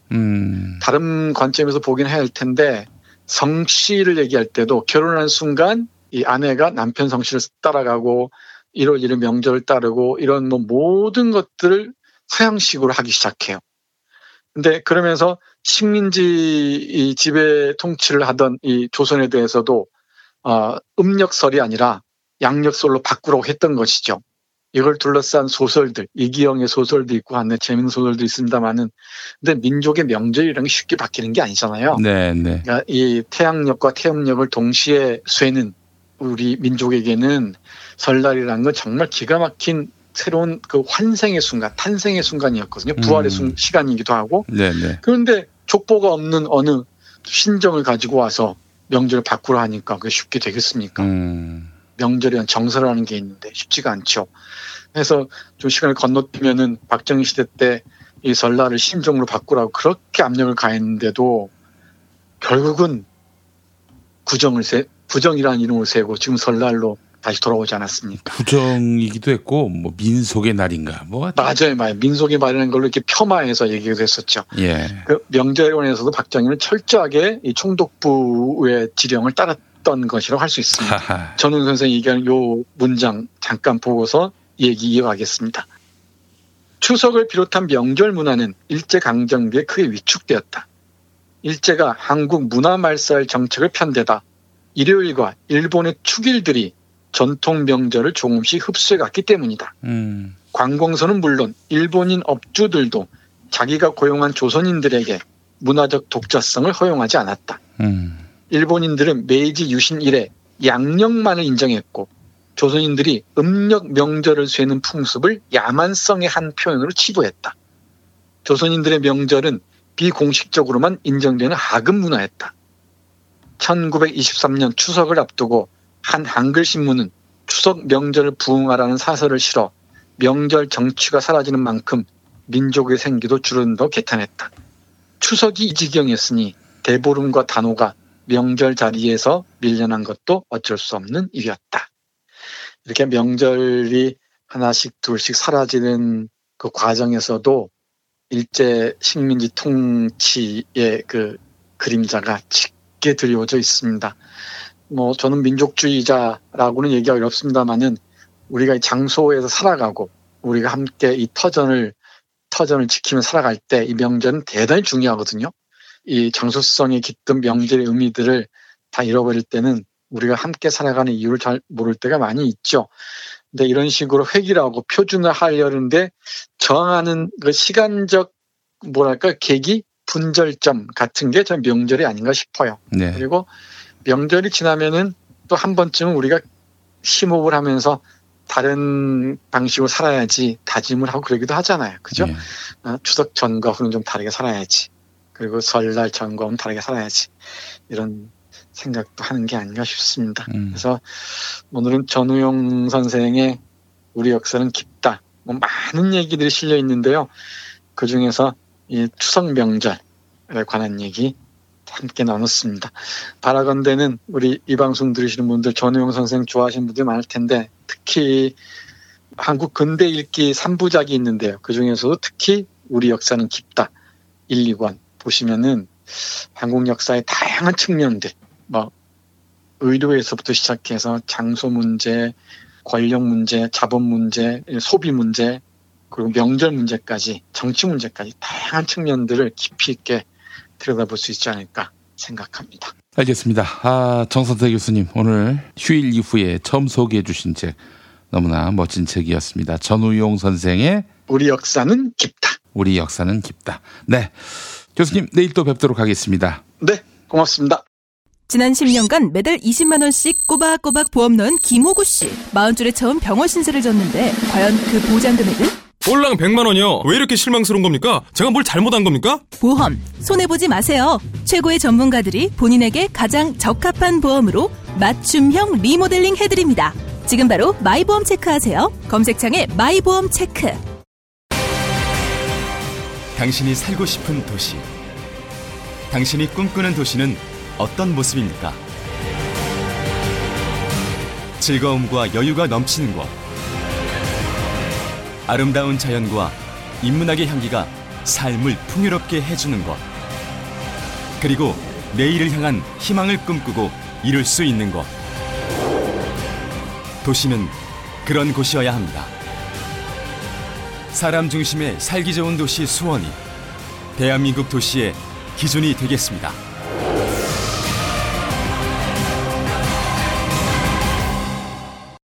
탄핵 때문에 뭐 이야기를 전달을 하려고 해도 길을 막고 듣질 않아요.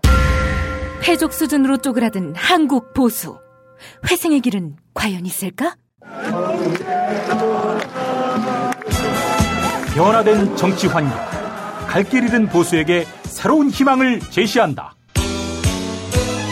애국 보수의 화려한 부활과 집권을 위한 본격 가이드. 김용민의 신간, 보수를 지켜라. 진중권도 투표하는 보수 정당.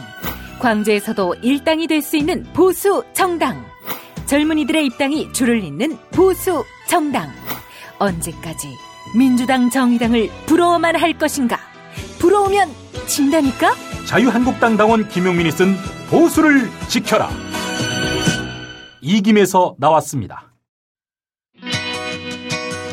서울 홍대 앞 작은 모임 공간 알고 계시나요? 스튜디오 벙커원. 100석 규모의 콘서트홀, 갤러리, 방송 스튜디오, 그리고 카페까지. 스튜디오 벙커원에서 아름다운 꿈이 익어갑니다. 북콘서트, 파티, 세미나, 작은 음악회, 전시회, 유튜브 팟캐스트 녹화, 녹음까지. 여러분을 위한 공간 스튜디오 벙커원. 문의는 네이버 블로그 영문 스튜디오 벙커원. 김용민닷컴 퀴즈. 김용민닷컴 퀴즈 정답은 김용민닷컴 자유 게시판에 올려주셔야 합니다. 먼저 선물 소개입니다. 제주 붉은 누룩으로 만든 프리미엄 마스크팩 자이라 더 레드입니다. 제주에서 딸을 시집 보내기 전에 제주 붉은 누룩으로 목욕시킨다는 설화가 있는데요. 그 제주 붉은 누룩이 주성분이고요. 정부 출연연구소와 공동 연구를 진행해서 믿을 수 있는 제품입니다. 자이라 더 레드, 자이라 더 레드입니다. 맛있는 다이어트 비타샵 그린 스무디 한 박스. 다이어트 성공을 위해서는 맛있는 대용식이 필요합니다. 비타샵 그린 스무디는 맛과 영양, 다이어트 효과를 모두 챙길 수 있는 상품입니다. 그린 스무디 기억해주세요.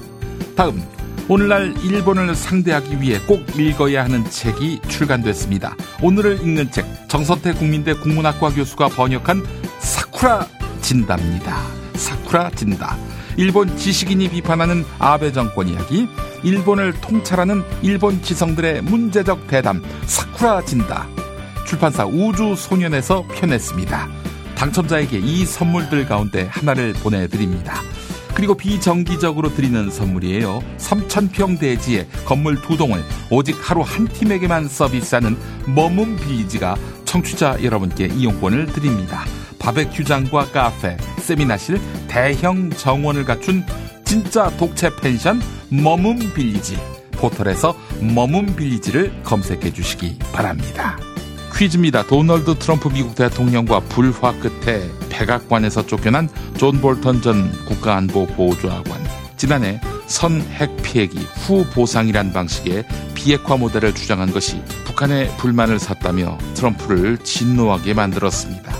네, 트럼프가 북한의 비핵화 방식으로 이 방식을 썼다는 건데 어떤 방식일까요? 보기 있습니다. 1번 지중해식, 2번 리비아식, 3번 나경원 자식. 네, 정답 아시는 분은 김용민닷컴 자유 게시판에 정답 올려주시기 바랍니다.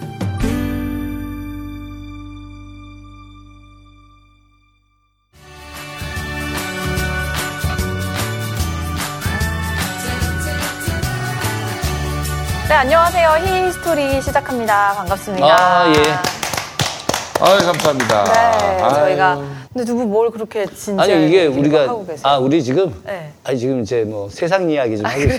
그래요? 원래 이제 방송에서 하지 않는 네. 다른 또 세상 이야기. 예. 알잖아요. 그 와이담. 네. 농담입니다. 예. 근데 두 분이 굉장히 어마어마한 얘기를 재밌게 하셔가지고 예. 여러분도 아마 여기 계셨으면 재밌었을 텐데 안타깝습니다. 네, 이런 거 언제 한번 공개 방송 때 한번 풀어주시면 어떨까요? 알겠습니다. 네. 예. 공개 방송 시간이 대여섯 시간 가야 되는데. 유료로 봐줍시다. 예.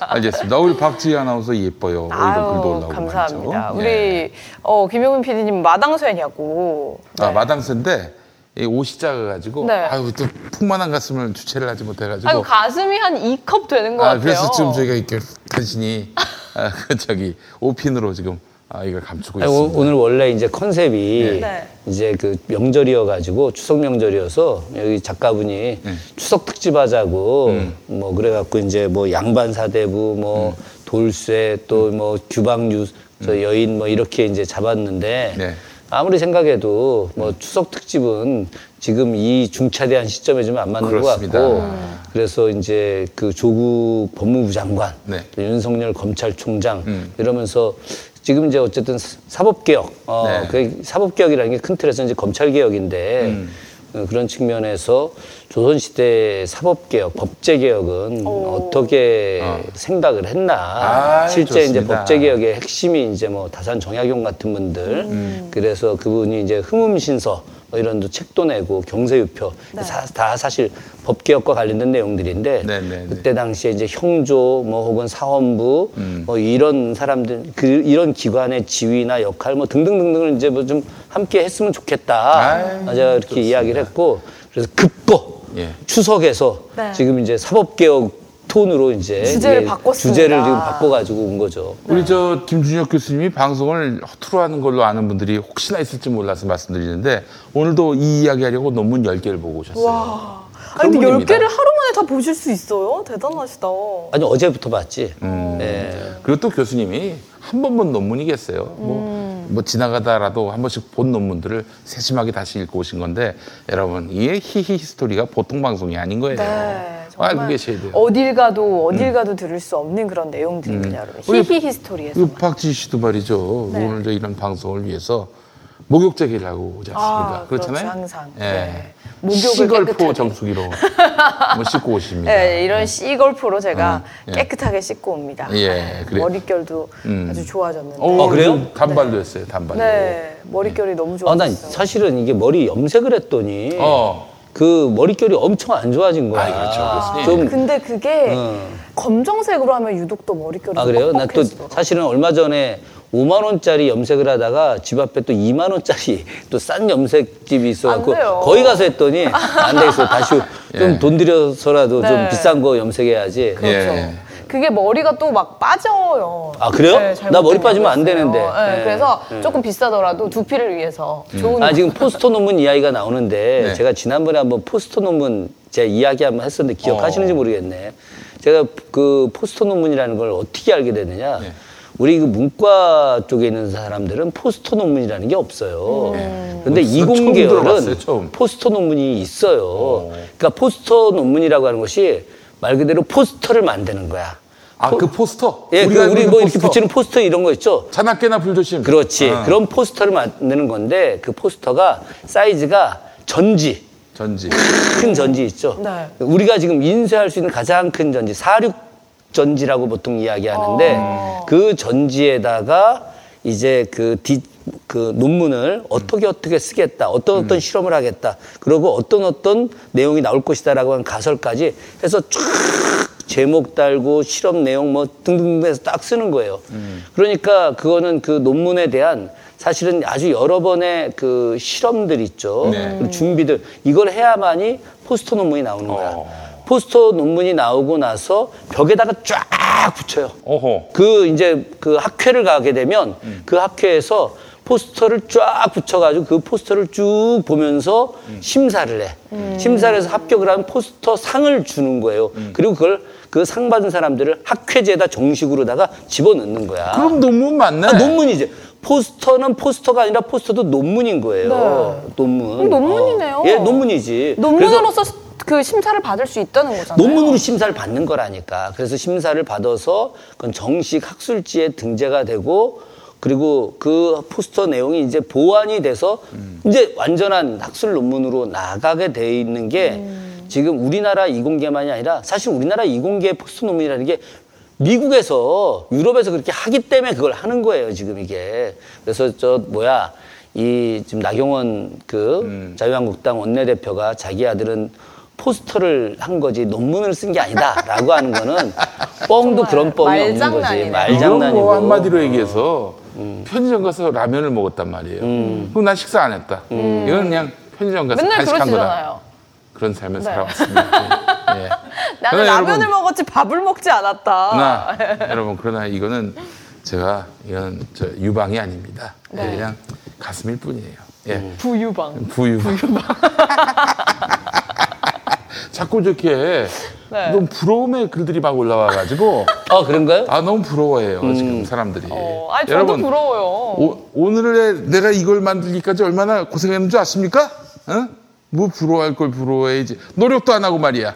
아직 옷이 너무 야하다고 네. 힐스토리 이거 19금 달아야 되는 거 아닙니까? 어떻게 옷이 이거밖에 없는데. 예. 나 최근에 내가 19금 이야기 거의 안 했는데 네. 오늘 이따가 풀어주세요. 추석 특집으로 형조 이야기하면서 자연스럽게 19금 이야기가 당시 이 요즘으로 치면 검찰 수사관들의 행태가 19금 이야기를 안 할 수가 없는 상황이 되어버렸네요. 예. 자, 그러면 오늘 또 본격적인 이야기 들어가기 앞서서 오늘 광고. 네. 자, 우리 교수님 좋아하시는 봉황을 또 오늘 준비했습니다. 봉황이요? 이 히히히 스토리가 갈수록 건강식품만 광고를 해가지고. 히스토리만 해도 굉장히 건강해지겠어. 장수하겠어요. 왜 이런 건강식품만 아니에요? 우리 김준혁 교수님 맞춤형 광고를 하고 있는 겁니다. 예. 자, 여러분, 이게 바로 저희가 떠온 거죠? 소주잔에다가 저 로얄 젤리를 갖다 놨습니다. 로얄 젤리. 근데 이거 내가 이런 얘기하면 뭐하는데 이 준비팀이 굉장히 실수를 한 거예요. 왜요? 왜냐면 이 로얄 젤리나 꿀은 절대로 쇠 숟가락을 쓰면 안 되는 거야. 그래요? 나무 숟가락 써야 되는 거야. 나무 숟가락. 이거 반성해야 됩니다. 반성. 무식하게 이럴 데 없는 인간들. 내가 이런 이야기 할 정도로 이런 거 로얄 젤리 꿀 전문가예요. 우리 제일 사랑하는 친구가 지금 양평 그 팔당댐에서 숙성꿀 하고 있거든. 나중에 한번 자세히 소개 한번 해주려고 하는데. 이게 그 로얄 젤리가 한마디로 꿀인 거죠? 예, 그럼요. 앞으로는 하여튼 나무 숟가락. 예, 알겠습니다. 자, 로얄 젤리가 몸에 좋다는 거 뭐 모르는 사람은 없을 거예요. 자, 근데 제대로 만든 믿을 수 있는 로얄 젤리는 여러분 봉황분입니다. 봉황. 김용민닷컴에 입점한 봉황은 생 로얄 젤리 그리고 프로폴리스, 화분, 벌꿀을 배합해서 만든 양봉과학의 결정체입니다. 100% 국내산 로얄 젤리인데 물 한 방울도 들어가지 않았어요. 예, 그렇습니다. 봉황은 필수 영양소, 단백질, 비타민, 칼슘, 철분이 풍부해서 노화 방지, 발육, 그리고 항염, 면역력 증가, 피로 회복에 아주 좋습니다. 예, 그래요. 소비자가가 24만 9천 원이 이게 이제 3개가 들어간 게 이제 24만 9천 원인 거죠. 요거 하나가 24만 9천 원이 아니라 요 3개가 들어간 게 24만 9천 원입니다. 근데 소비자 가격이 그런데 김용민닷컴에서는 18만 9천 원에 모시고 있어요. 예, 정말 대단하지 않습니까? 근데 이게 원래 그렇게 비싼 거예요? 그럼 비싸지. 자, 여기 또 소식이 하나 더 있습니다. 주변 분들과 함께 더 드시라고 2+1 초특가 이벤트를 진행하고 있습니다. 전에는 3병들이 한 세트를 사시면 한 병을 더 드렸는데, 자, 추석 이벤트로 2세트를 사시면은, 그러니까 6병을 사시면은 3병, 한 세트를 추가로 드립니다. 그러니까 18만 9천 원 2세트를 사시면 18만 9천 원짜리 봉황 한 세트가 추가가 됩니다. 그러니까 2+1이 되는 것이죠. 네. 자, 본 행사는 9월 30일까지만 진행됩니다. 예. 가슴이 부러운 분들을 위해서 제가 좀 뻥을 치겠습니다. 어떡해요? 제 이 가슴은 이 봉황 로얄 젤리를 먹어서 생긴. 그래요? 예. 그럼 나 이거 한 통을 자, 먹어야겠네. 완샷하세요. 네, 완샷. 이거 한 통을 먹어야겠네. 제가 가져가겠습니다. 예, 그래요. 이거 교수님이 이게 쇠로 하면 안 된다 그래서. 아니. 그래도 그냥 아주 나쁘진 않으나 괜찮고. 근데 그러면 그냥 이렇게 소주잔으로 먹어도 됩니까? 이게 소주잔으로는 잘 안 나오죠. 왜 그러냐면 이 로얄 젤리는 꿀에 진짜 엑기스거든. 그래서 그렇지. 이거는 그 벌들이 가장 중요하게 모아놓는 거예요. 그래요? 그럼 이거는 여왕벌만 먹게 해주려고 하는 거예요. 이게 그렇지. 사실은. 그래서 로얄 젤리를 먹게 되면 여기 여러 가지 좋은 거 많이 나왔는데 이런 건 다 좋은 거야. 다 좋은 건데 제일 핵심은 그 2가지예요. 첫째가 피부를 굉장히 맑게 해줍니다. 박진 씨가 아주 피부에 굉장히 신경을 많이 그래서 쓰는데 하여튼 그 여성들 중에 피부에 대해서 관심 있는 사람들, 뭐 피부에 대해서 관심 없는 사람이 어디 있겠어요. 피부에 대해 관심 있지. 우리 어머니 해방둥인데도 불구하고 지금도 그냥 피부 마사지 하고 화장품 바르고 막 엄청 그러시는데. 45년생이세요, 어머니가? 네, 우리 어머니 지금 일찍 낳았지. 네. 아니 진짜 젊으실 때 결혼하신 거군요. 우리 아버지가 초등학교 저기 이렇게 교사로 늦게 갔다가 거기서 저 농사 짓고 있는 우리 어머니 꼬드겨 갖고 결혼했지. 예. 하여튼 그러면 사연이 많아요. 사연이. 어떻게 연배 차이가 얼마나 되십니까? 우리 아버지하고 11살 차이 나죠. 그러면 혹시 학생일 때 선생님으로 만나신 거예요? 그건 아니고. 그건 아니시고. 우리 아버지가 저기 중등교사하다가 5.16 때 교원노조로 잘려가지고 시골서 참외농사 짓다가 그러고 나서 그 베이비붐 세대 때문에 그래서 이제 초등교원으로 겨우 복직이 됐어요. 그래가지고 갔다가 4학년 담임을 맡았는데 그 담임 부반장 누나여가지고 가정방문 갔다가 이렇게 보고서 학생의 누나. 옛날 시골 얘기, 시골 얘기, 그래요. 그 학교는 이미 폐교돼서 없어졌어요. 학교 이름이 안성의 대문국민학교라고. 대문국민학교? 네. 정말 주어진 상황에서 최선을 다해서 신부감을 찾으셨나 봐요. 우리 어머니 굉장히 미인이에요. 네, 아주 뭐 굉장한 미인. 우리 그래서 교육자 집안이에요. 우리 김준혁 교수님이. 5.16 때 교원노조 있었지. 왜냐면 4.19 때 민주당 정권 들어서면서 그때는 정말 4.19 때 교원노조가 만들어졌어요. 4.19 그러다가 때, 그래서 5.16 때 교원노조가 혁파됐지. 이제 완전히 이제 박정희 시대 때 이 나라가 아주 총체적으로 후퇴를 했던 거예요. 그럼요. 예, 알겠습니다.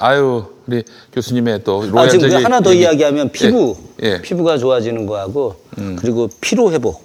피로 회복, 그렇지. 그래서 피로 회복과 관련해서는 로얄 젤리 이상 좋은 게 없어요. 그래요.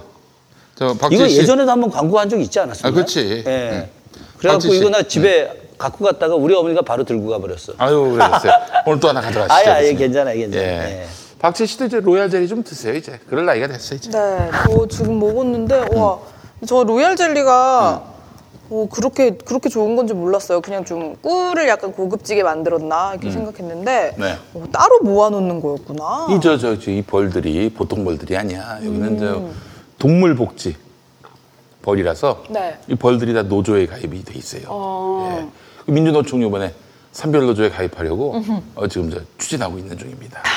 그 노조 벌들이 모아놓는 그렇지. 저기 사용자가 여왕벌이야. 지금 저는 단체 협상도 맺었어요. 근데 왜 젤리라고 했을까요? 로얄 허니라고 하면 안 되나? 뭐 그것까지 우리가 깊이 알 필요는 없고.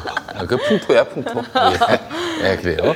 알겠습니다. 자, 이 박지 씨 이쁘다는 또 글이 또 올라왔어요. 아이고, 감사합니다. 아니, 아까 저 로얄 젤리 먹고 더 예뻐지겠습니다. 왜 김준혁 교수님은 아버님만 닮았나요? 이러고. 아니에요. 우리 교수님이요. 얼마나 젊었을 때 미남이셨는데. 우리 아버지하고 저하고 꽉이에요, 꽉. 우리 아들이랑 저하고도 꽉이고. 저 교수님이 말이죠. 우리 교수님이 저희 너무 술을 많이 드셔가지고 그래서 조금 좀 얼굴이 좀 퇴조되시는데 우리 저 봉황을 드심으로써 이제 어머니의 모습을 회복하실 겁니다. 저 이제 다음 주부터 한 2달간 좀 술 안 먹을 생각입니다. 책 써야 돼가지고. 왜요? 아니 요즘 뭐 너무 올해 한 해 그 3.1운동 100주년부터 시작해가지고 또 이제 일본 그 경제 침략 대응 시민행동 뭐 그거 다 제가 집행위원장이어가지고 너무 그쪽 일에 집중을 하다가 책을 지금 출판사하고 계약한 거를 마무리를 못 해줘가지고 지금 2달 안에 빨리. 워낙 이제 약속하신 책이 많은데 좀 미루는 사례가 너무 많아가지고 지금 우리 김준혁 교수님 출판 계약서 보면은 몇 월 며칠까지 안 하면은 그 쓸개를 내는 뭐 이런 내용이 있어요. 장기 적출. 하도 안 되겠네요. 날짜를 맞추지 못하셔가지고. 이번에 이제 아주 지금 좋은 책 준비하고 있는데 뭐 3분의 2 써놓고 3분의 1을 마무리를 못 해가지고 그래서 딱 그냥 2달 안에 딱 끝내려고 지금 독한만 먹었어요. 제 가슴이 불편하다고 그러는데 불편할 이유가 뭐가 있죠? 당신들이 왜 불편해? 그러니까 불편해 보인다. 불편해 보인다? 불편해 보인다. 예. 거겠죠. 알겠습니다. 그러나 또 여러분들의 주목을 받으니 기분이 또 나쁘진 않습니다. 예. 자, 그래요. 이제 본격적으로 오늘 이야기를 나눠보도록 하겠습니다. 교수님, 지금 요즘에 그 검찰이 완전히 뭐 지금 세상을 평정하고 있습니다. 그러니까 개혁하고 싶어? 나한테 가져와. 내가 다 개혁해 줄게. 결국 지금 뭐 검찰의 요즘 모습을 보면은 공수처를 절대 만들지 않겠다. 그게 제가 볼 땐 핵심인 것 같아요. 그러니까 검찰 개혁 안 된다? 그렇지. 아니, 그러니까 우리가 개혁할 테니까 셀프 개혁하겠다 이거지. 우리가 밖에서는 참견 마라. 우리가 다 알아서 하겠다. 그래서 우리는 뭐 그 좌도 우도 없고 또 지금의 뭐 현재 살아있는 권력이든 아니면 뭐 반대 세력이든 관계없이 우리가 알아서 딱 평정할 테니까. 그러니까 우리는 뭐 장관, 뭐 와이프도 우리는 뭐 다 조사하는 거고 자유한국당 리들도 이제 우리가 다 조사하겠다. 뭐 이제 뭐 다 이런 거지 이제. 그런데 그게 결국은 자기네들의 권력을 절대 내려놓지 않겠다. 이제 그런 거죠 이게. 그 기저에는 지금 법무부 장관 치는 거 보니까 그 기저에는 문재인 대통령을 조수로 보는 경향이 있는 것 같아요. 아니 옛날에 이런 게 있어요. 영조 때 이야기인데. 이 신하들이 얼마나 무서운 인간들이냐. 사실 영조가 그 노론의 어떤 그 지지에 의해서 왕이 됐잖아. 그렇지. 근데 이제 정치 한 뭐 20년쯤 하다 보면 왕도 짬밥을 먹게 되고 정치를 이제 자기 스스로 이제 하려고 하는 의지들도 생기고 자기의 철학대로 밀고 나가려고 하잖아요. 그죠? 그때 신하들이 탁 영조한테 전하는 뭐 너무너무 훌륭한 군주시고 어쩌고저쩌고 막 이런 얘기를 해. 그러면서 뭐라고 이야기를 하냐. 전하 근데 전하가 어떻게 국왕이 된지 기억을 못 하십니까? 전하가 혼자 왕이 된 줄 아십니까? 우리가 도와주지 않으면 전하가 그 자리를 유지할 수 있을 것 같습니까? 이렇게 협박을 해요. 아주 왕한테. 왕한테 그런 말을 하면 막 사형당하고 그런 거 아니에요? 아니지. 그런데 걔네들이 갖고 있는 힘과 권력 이런 것들이 있기 때문에 왕이 손을 못 대는 거야. 결국은 이렇게 손을 못 대는 상황들이 현재까지 이어지는 거예요. 특히나 지금 대한민국 검찰은 전 세계에서 검찰이 갖고 있는 가장 센 기능들을 다 하나로 모아놔져 있어요. 하나로. 그리고 이 대한민국 검찰 제도의 원형은 일제 때 검찰이거든. 그러니까 일제가 그 조선총독부가 조선인을 탄압하기 위해서 사상 유례 없는 일본 내부에서도 존재하지 않는 검찰 권력을 만들어준 거예요. 그래서 뭐 수사권, 기소권, 그리고 모든 권한들. 그러니까 지들이 원하면 기소하고 지들이 원하면 기소하지 않잖아. 지들한테 잘 한 놈들, 그 아주 사악한 놈들에도 지들이 기소 안 하면 안 가는 거죠. 그렇지. 이런 모든 권한들이 사실은 이것이 수직적 구조. 그러니까 요즘 그 뉴스공장 있잖아. 뉴스공장에서 김용남 전 국회의원 나온다고 지금 난리예요. 그 김용남 전 국회의원이 보좌관이 3달에 한 번씩 바뀌었어요. 국회의원 시절에. 왜요? 왜 그러냐? 자기 검사 시절에 검찰 수사관들 밑에 있는 사람들 조인트 까듯이 그 구두로 밑에 까듯이 맨날 보좌관들을 때린 거야. 그래서 보좌관이 공개적으로 자기를 때렸다고 이야기해서 사표 낸다고 했거든요. 그런 식으로 검찰 내부에서 검사가 검찰 수사관들이 도움을 주면 그 도움된 사람들하고 공동체 수평적 구조는 아닐지언정 함께 가는 대동의 어떤 정신으로다가 일을 풀어내야 되는데 그런 수직적 구조 속에서 계속해서 검찰 수사관을 아주 저 발바닥에 때만큼도 여기지 않으면서 하수인으로 하다 보니까 그것이 몸에 밴 거야. 몸에 배니까 국회의원이 되고 나서도 계속해서 보좌관들을 걷어차게 차는 거고 그러니까 인격적으로 모멸하는 거죠. 아니, 진짜 있었던 일이에요? 아니, 실제 사건이지, 실제 사건. 나를 고발하려면 고발해. 실제 사건이니까. 아니, 보도를 봤어요, 제가. 그렇지 않아도. 그럼요.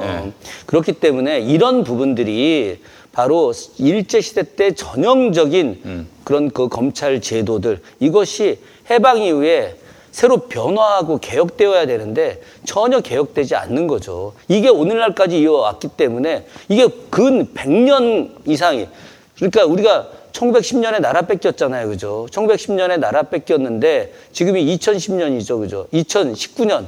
그러니까 119년이 지났음에도 불구하고 아직도 대한민국 검찰은 일제강점기 검찰로부터 한 발자국도 나아가지 않았다는 거야. 그래서 이거를 개혁하겠다는 거거든요, 지금. 그런데, 그러니까 이제 이 오랫동안 119년 동안 유지해왔던 시스템을 갖다가 전면적으로 개혁하겠다고 하니까 얘네들이 적극적으로 자기네들 조직 논리를 가지고 막아내려고 하는 거죠, 이게. 그런데 이런 부분들이 사실은 조선시대 때도 아예 없었던 거냐? 그렇진 않았었다는 거죠. 왜 그러냐면 그때 당시에도 힘 있는 권력기관이었잖아, 이게. 거기 사헌부? 사원부 형조 지금 법무부죠. 그때도 이렇게 지금처럼 모든 권력을 그게 다 가지고 있었나요? 상당한 권력을 갖고 있었죠. 상당한 권력을. 사실은 이제 그 조선시대 때 관원이 이제 이렇게 그 가장 선호하는 관원이 있고 가장 힘 있는 그 부서가 있잖아요. 그죠? 조선시대 때 이제 과거에 합격을 하잖아요. 제가 이 자료를 쭉 보다 보니까 조선 건국 이래 고종 말년까지 해가지고 전체적으로 대과에 합격한 사람이 500년 동안 14,200명이더라고. 예, 그 14,200명 갑과 을과 병과 해가지고 어쨌든 전체적으로 다. 그래서 식년시 정시문과 혹은 뭐 증광시 혹은 뭐 여러 별시 다 합쳐가지고 14,200명 정도가 이제 대과에 합격을 한 사람들이에요. 그럼 이 대과에 합격한 사람들 중에 제일 엘리트 그룹들 있잖아. 갑과라고 해서 보통 식년시 정시문과 하면 3년에 한 번씩 정시문과를 치르는데 그 중에 3명이 갑과에 해당되는 거예요. 1, 2, 3등 33명 중에 그 1, 2, 3등이 이제 어느 부서로다가 배치가 되느냐 이게 굉장히 중요한 거거든요. 이게 네. 왜냐하면 그게 그 부처의 위상이라든가 선호도 이런 게 있을 수 있겠죠. 그죠? 네. 근데 보통 이 관직에 있는 사람들은 조선시대가 기본적으로 문치주의잖아. 문치주의. 예, 학문을 중심으로 하다 보니까 이 관원들이 이제 대과 합격한 사람들이 학문하는 기관으로 가령 홍문관이나 아니면 책 만드는 교서관이나 외교문서 쓰는 승문원이나 이런 데를 가기를 원하는 거예요. 승문원 같은 경우가 이제 그 독자적인 기관이긴 하지만은 사실 우리가 많은 외교하면은 그 2호 예병 현공에서 6조 중에 예조, 그러니까 6조 기관 중에서 예조를 생각할지 모르겠지만 실질 기관은 승문원에서 하는 거예요. 외교문서 이런 거 쓰는 거. 요즘으로 말하면 외교부의 핵심이 바로 승문원인 거죠. 그 당시 외교라고 하는 것은 그 중국 말고 있었나요? 일본도 있었죠. 일본도 있었고 유구도 있었고 월남, 베트남도 있었고. 아, 월남, 베트남하고도. 그때는 안남이라고 했지. 안남이라고 하고 티벳도 있었고. 아, 이거 중국이 거래하는 국가들 있잖아요. 중국이 외교하는 국가들은 우리도 3분의 2 가까이는 다 외교를 했어요. 그래, 그럼 그 나라 언어로 그 승문원에서 막 작성하고 그랬었어요? 아니, 여긴 다 한문이지. 왜냐하면 다 한문이지. 일본에도 한문이고, 뭐 티벳도 한문이고, 유구도 한문이고, 베트남도 한문이고 다 한자 문화권이니까. 간자였습니다. 아니지. 그냥 오리지널 정식 한문이죠. 오리지널 정식 한문. 걔들 다 한문이야. 그러니까 지금이야 베트남 언어 따로 쓰고 뭐 일본어 따로 쓰고 하지만 그 시절에는 다 한문으로 다 돼 있던 거고 그게 이제 외교 담당하는 거. 그 중에서 제일로 핵심이 바로 이제 중국 담당인 거죠. 사실은 중국 담당하고 일본 담당하고 등급이 하나 아래야. 예. 그 역관도 한 등급 아래고 문서도 한 등급 아래고 그리고 만약에 이제 중국으로 사신당 갈 때 한 450명 가면 일본으로 할 땐 350명 가고 인원수가 이렇게 다 등급이 아래가 되는 거고 그 아래가 이제 뭐 안남 가는 거. 안남까지는 가지는 않았지만 외교 문서를 통해서 교류도 하고 유구 같은 경우는 계속 교류하고 다 그랬죠. 유구가 지금 오늘날 오키나와니까. 예. 그렇지. 이제 중요한 거는 이렇게 홍문관이나 승문원이나 교서관 이런 데를 처음엔 갔는데 세조 때부터 시작해가지고 갑과에서 장원한 사람 혹은 그 2등한 사람들을 갖다가 어디로 보내느냐? 사원부로 보내. 사원부 감찰로. 그러니까 그 세조가 집권하고 난 이후에 사원부의 기능을 강화하고 형조의 기능을 굉장히 강화해요. 왜 그러냐? 통제하려고 하는 거야. 통제하려고. 그래서 문치를 중요시 여기는 군주가 집권할 때는 관리들의 선호도가 그 권력으로 세지는 않으나 선호도가 문 중심으로. 지금도 형식 패스에서 1등들이 기재부 가는 줄 아십니까? 기획재정부가 힘은 제일 세지만 문광부 제일 많이 가요. 아, 문화체육관광부. 문화체육관광부로. 왜냐면 이제 기재부 이런 데 가갖고 뭐 11시, 12시까지 막 근무하는 거 이제는 안 하겠다는 거야. 워라벨. 요즘에. 이게 근 한 10년 전부터 이렇게 됐어요. 10년 전부터. 그러니까 선호도가 바뀐 거야. 아직도 기재부가 제일 세지. 기재부가 제일 세고, 또 외교부 이런 데 세긴 하지만은, 이제는 센 데보다 안정적인 데. 그래서 여성가족부, 혹은 뭐 문광부, 이런 데들을 더 선호하는 거야. 어쨌든 당시에도 역시 마찬가지로 그렇게 그 선호했던 곳은 그렇지만은 그러나 이제 이 소위 말해서 무를 중심으로 나타났던 군주들 같은 경우는 형조나 사원부를 굉장히 중요시 여겼던 거죠.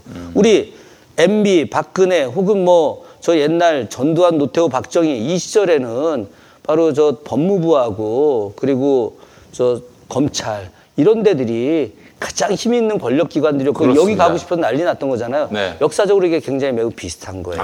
예. 그런 측면에서 과거에도 이 소위 말해서 칼로 집권한 사람들은 형조와 사원부를 세게 두고 그렇지 않으면은 이제 이렇게 나머지 문을 중심으로 하는 기관으로 많이 가게 됐다. 그 사실은 검찰 권력이 막대하면은 정권을 운영하기가 참 쉬워요. 왜냐면은 그 검찰 권력을 뭐 하수인처럼 두면서 저 새끼 잡아와. 저 새끼 조수로 만들어. 이러면은 그 옛날 검찰들은 그렇게 말하자면은 행동대원이 됐었어요. 근데 그러니까 지금 이 정부 들어서는 그런 검찰의 비대해진 권력을 나누자. 이러는 거 아니에요. 이거는 스스로 권력의 힘을 축소시키겠다라는 거예요. 이거는 정말 철학 있는 지도자가 아니고서는 할 수 없는 선택인 거죠. 그 다산 선생이 경세유표에 경세유표가 국가개혁서거든. 경세유표에 뭐라고 썼느냐. 법이라고 하는 것이 그 어진 자들이 진짜 백성을 위해서라면 그 오래돼서 잘못된 법 제도를 갖다 개혁해야 된다. 그것이 바로 어진 사람들, 올바른 정의로운 사람들이라는 거죠. 그리고 그것을 하지 않는 사람들은 정의롭지 않은 사람들이라는 거야. 법이라고 하는 것이 처음 만들어질 때는 그 시기에 맞게 정의롭게 만들어질 수 있었으나 세월이 오래 가게 되면 시대는 늘 변화하기 마련인데 그 잘못된 변화 이전의 그 법을 갖고 변화돼서 새롭게 막 활성화되는 그 시절에 그런 옛날 법을 갖고 계속 준용하려고 한다. 그건 절대 올바르지 않다라고 하는 것이죠.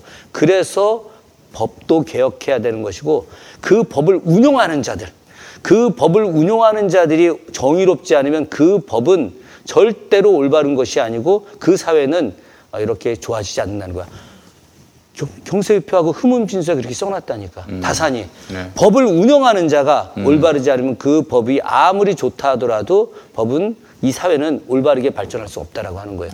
지금 현재 검찰이 갖고 있는 이런 힘들이라고 하는 것이 스스로가 내려놔야 되는데 그걸 내려놓지 않고 계속해서 119년 전에 만들어졌던 검찰 제도와 그때 당시에 법의 운용을 가지고 하려고 하다 보니까 문제가 된다는 거예요, 이게.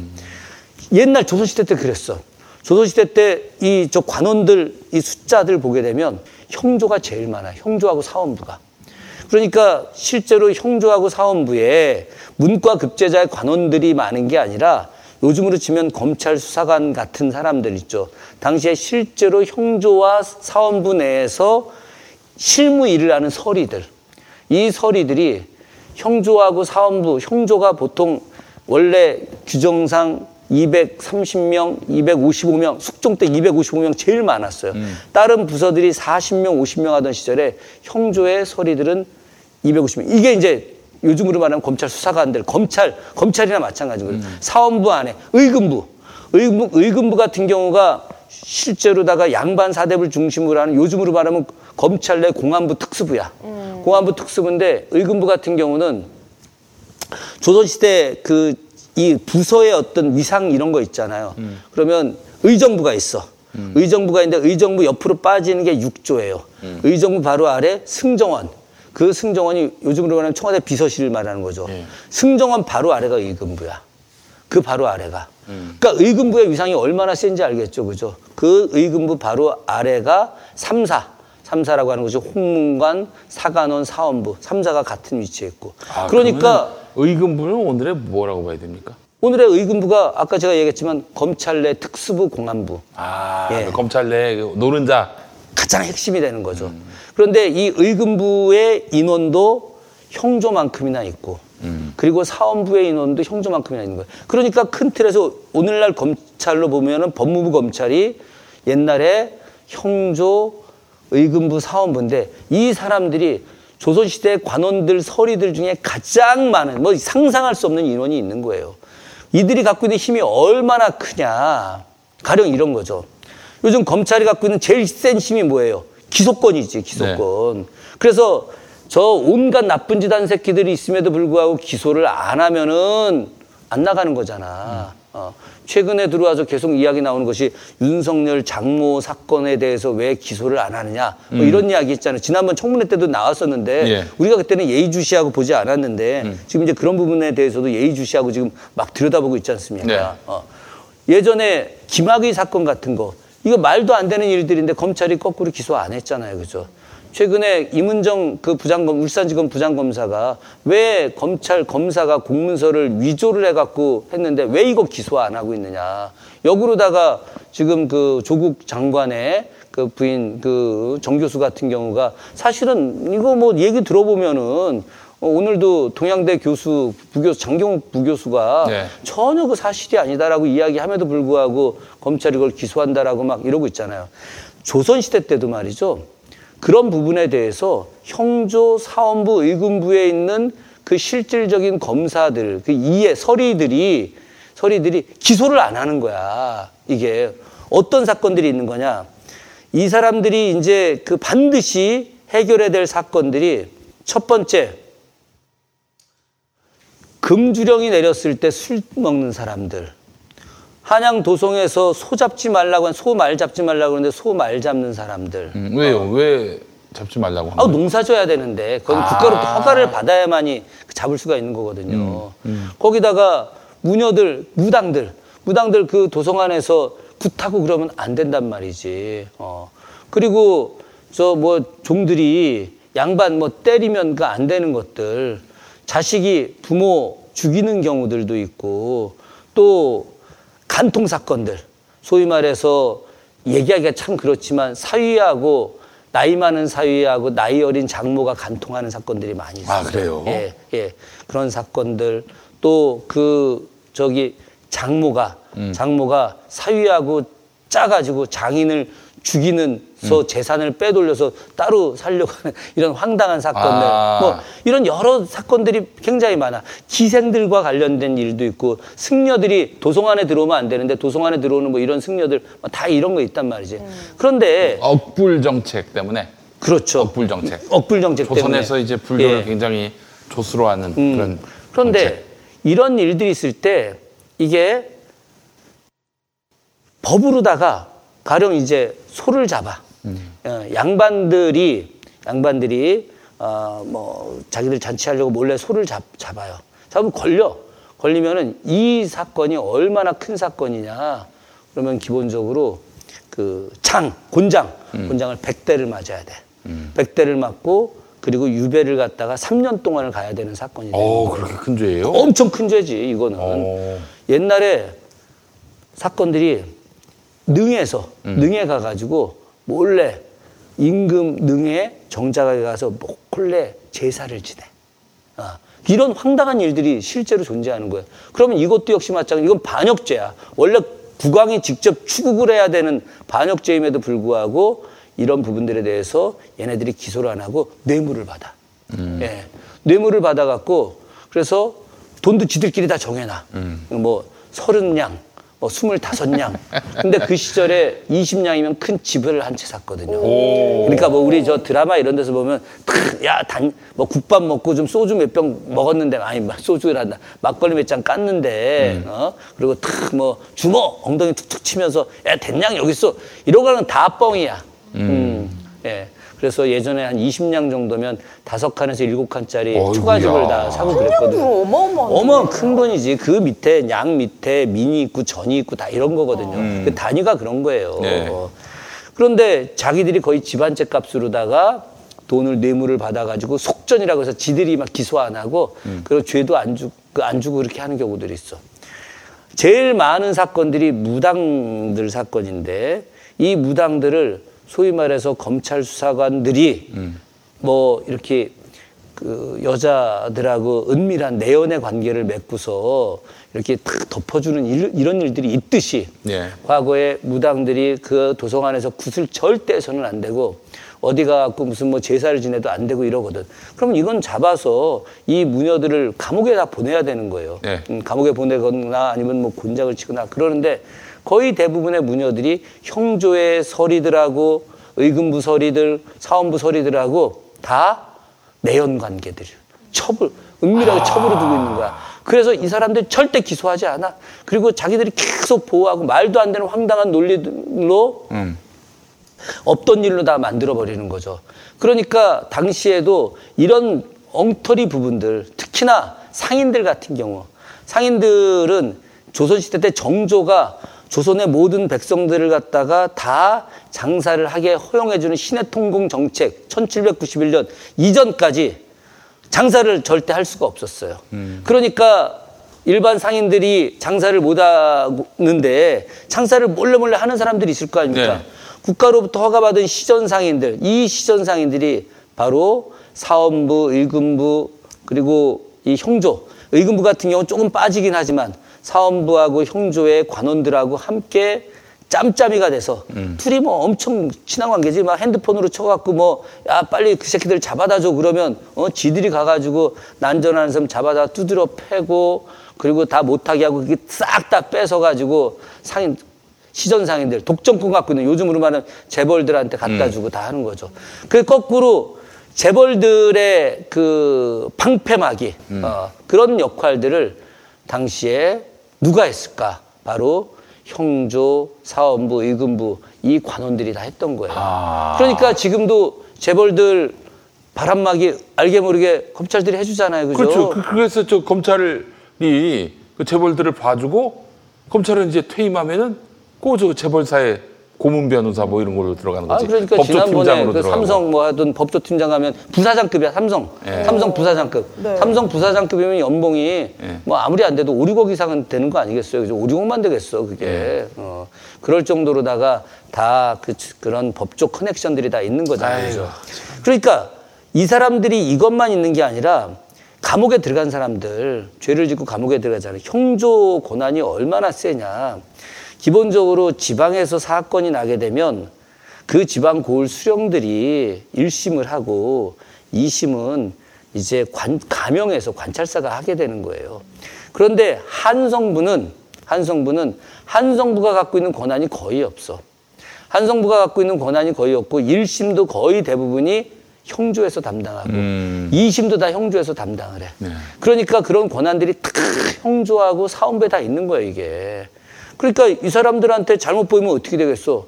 작살 나는 거죠, 그죠? 그러니까 이 사람들이 뭐 대충 해갖고 뭐 힘없는 사람들 일단 감옥에 보내는 거야.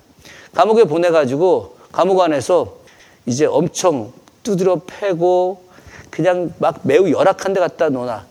여기 우리 지금 돗자리 깔고 앉아있는데 예전에 법으로다가 이 집을 5일에 한 번씩 갈아주게 했거든요. 그래요? 한 달 동안 안 갈아. 화장실도 못 가게 칼 길게 차놓고 사형제 이후에는 지난번 잠깐 칼 이야기했지만 칼은 한자로 가라고 하는 가를 채우는 거야. 근데 그걸 우리가 그냥 칼이라고 하는 거죠.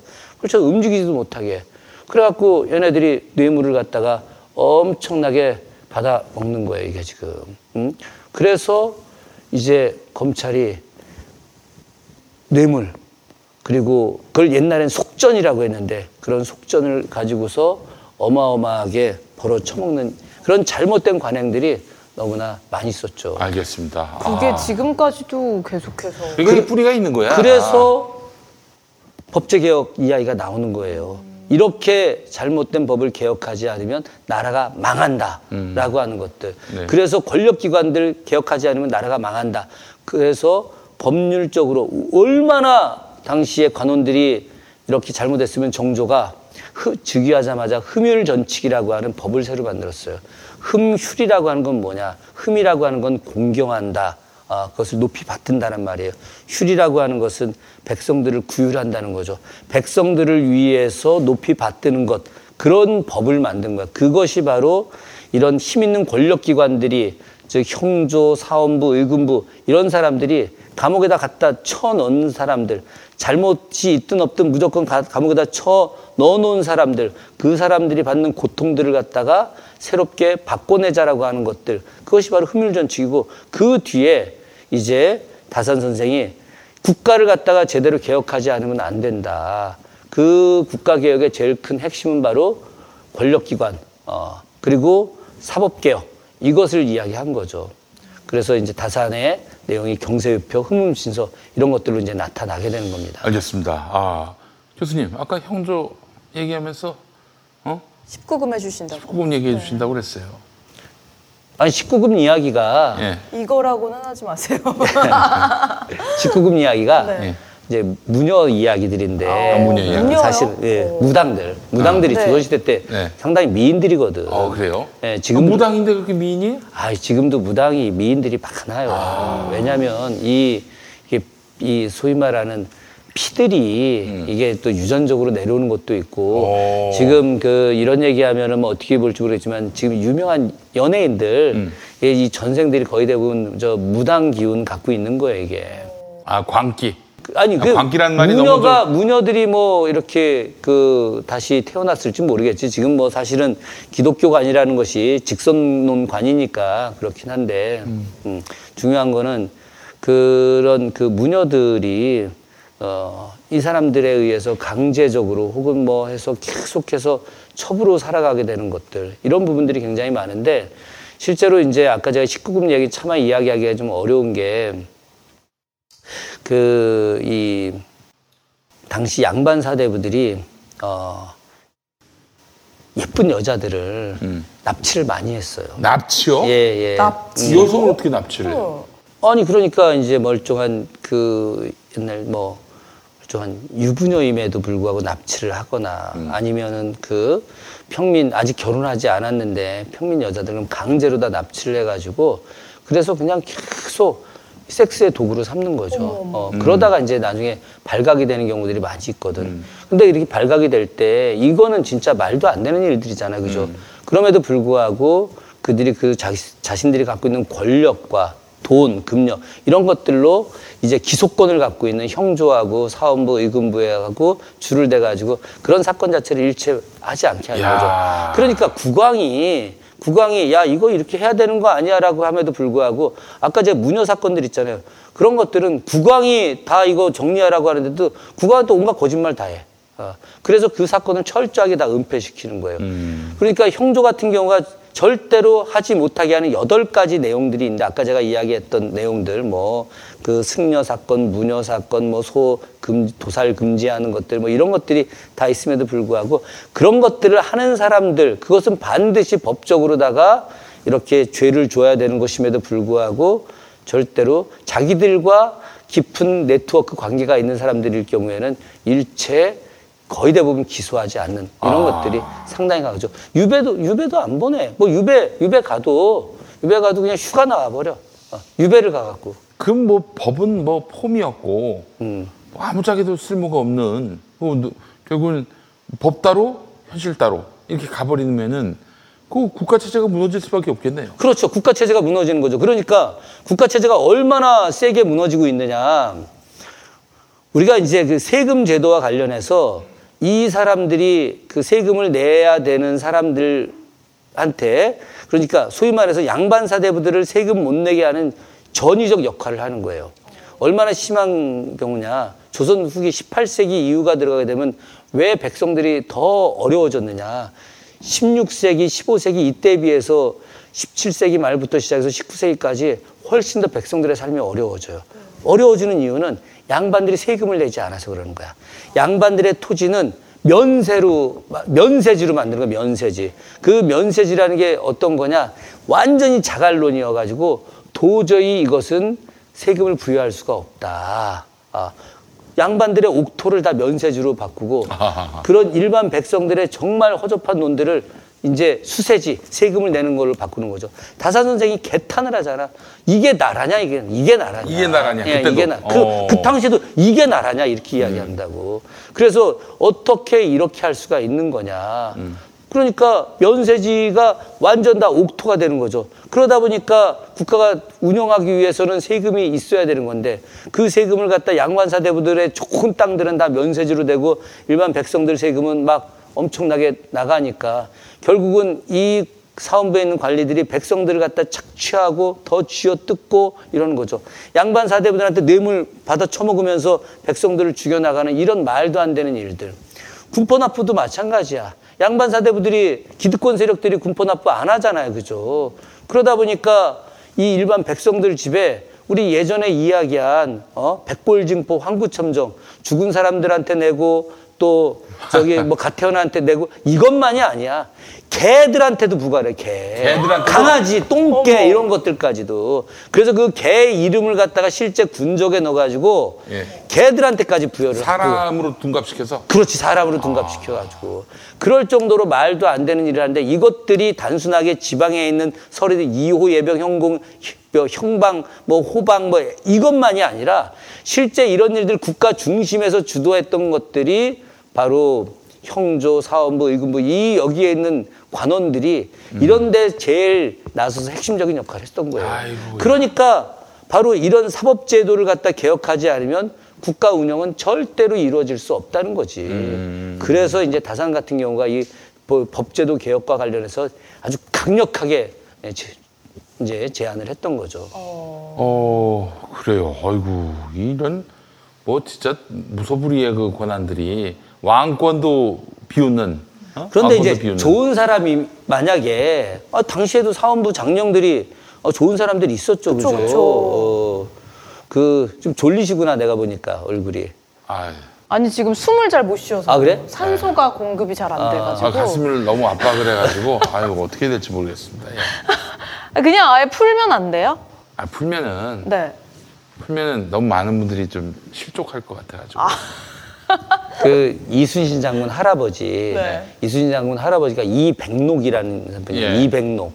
이백록인데 이 이백록이라는 분이 그 사원부 장령이었어요. 요즘으로 치게 되면 직급이 어느 정도 되냐면은 한 뭐 서울 중앙지검 부장검사 정도 그런 정도 직책으로 보시면 돼요. 이 사람은 이제 호랑이 장령이야. 별명이 호랑이 장령이에요. 그래서 권력자, 뭐 권력 없는 자 이런 거 관계없이 과감하게. 그러니까 지금 우리나라 지금 문재인 대통령이 가장 원하는 사람이 바로 이 사람이에요. 이순신 장군의 할아버지 이백록 같은 사람을 원하는 거예요. 그래서 살아있는 권력한테도 당당하게 나갈 수 있는 사람들. 근데 이것은 정상적인 절차와 내용들, 그러니까 정치적 판단에 의해서 하는 것이 아니라 철저하게 법률적 판단에 의해서 하는 것들, 이런 것들이 이제 필요하다는 거죠. 그래서 다산이 이제 그런 걸 이제 경험하게 된 게 예전에 한번 제가 이야기했던 적이 있었는데 정조가 다산을 이제 어사로 파견을 합니다. 암행어사? 암행어사로다가. 아니 우리나라 암행어사의 가장 모범이 박문수. 박문수잖아요. 영조 때 박문수. 어사 박문수. 어사 박문수보다 더 대단한 역할을 한 사람이 누구냐? 바로 다산 정약용 선생이에요. 다산 선생이 경기 지역 어사로다가 엄청 많이 나갔죠. 연천 상령으로 보냈어. 이제 어느 날 정조가 그 다산을 불러가지고 다산한테 다산이 이제 승지를 하다가 요즘으로 하면 승지. 요즘으로 하면 청와대 비서관. 비서관이 아니라 수석. 네. 도승지 같은 거지? 승지 중에 우두머리가 도승지지. 청와대 비서실장. 승지는 그 뭐 우승지, 좌승지, 동부승지, 우부승지, 좌부승지, 그리고 도승지 일으키는 거는 그게 총 6이야. 그 동부승지 하다가 갑자기 잘렸어. 잘려가지고 노량별장이라고 해서 저 한강 관리사무소장 같은 걸로 내보낸 거예요. 요즘으로 치면은 서울시에서 하면 한강관리사무소장이 서기관이나 될라나, 한강 될라나, 아니 저기 사무관 될라나. 제가 볼 때 한 서기관쯤 될 거예요. 그러니까 이제 갑자기 저기 그 1급 수석하다 차관급이지 수석이 차관급. 네. 근데 이제 당시에 승진은 정삼품이었는데 정삼품 하다가 갑자기 이제 그 노량별장으로 나가니까 얼마나 기분이 좀 그랬겠어요, 그죠? 그래서 이제 숭례원 바깥을 탁 나가고 기분 뭐 이렇게 안 좋은 상태인데 갑자기 내시가 싹 온 거야. 싹 와가지고 쏙 편지를 하나 꺼내요. 오, 대통령 친서 아니요 왕의 친서. 왕의 친서. 야, 너 빨리 저 연천 상령 가라. 왜냐면 다들 이제 다산이 밀렸다고 생각을 한 거야. 그러니까 다산이 밀렸다고 생각해서 다산이 이제 거기서 사직상소를 내게 한 척하면서 이제 마패 받고 밀지 받고 이제 연천으로 가게 된 거죠.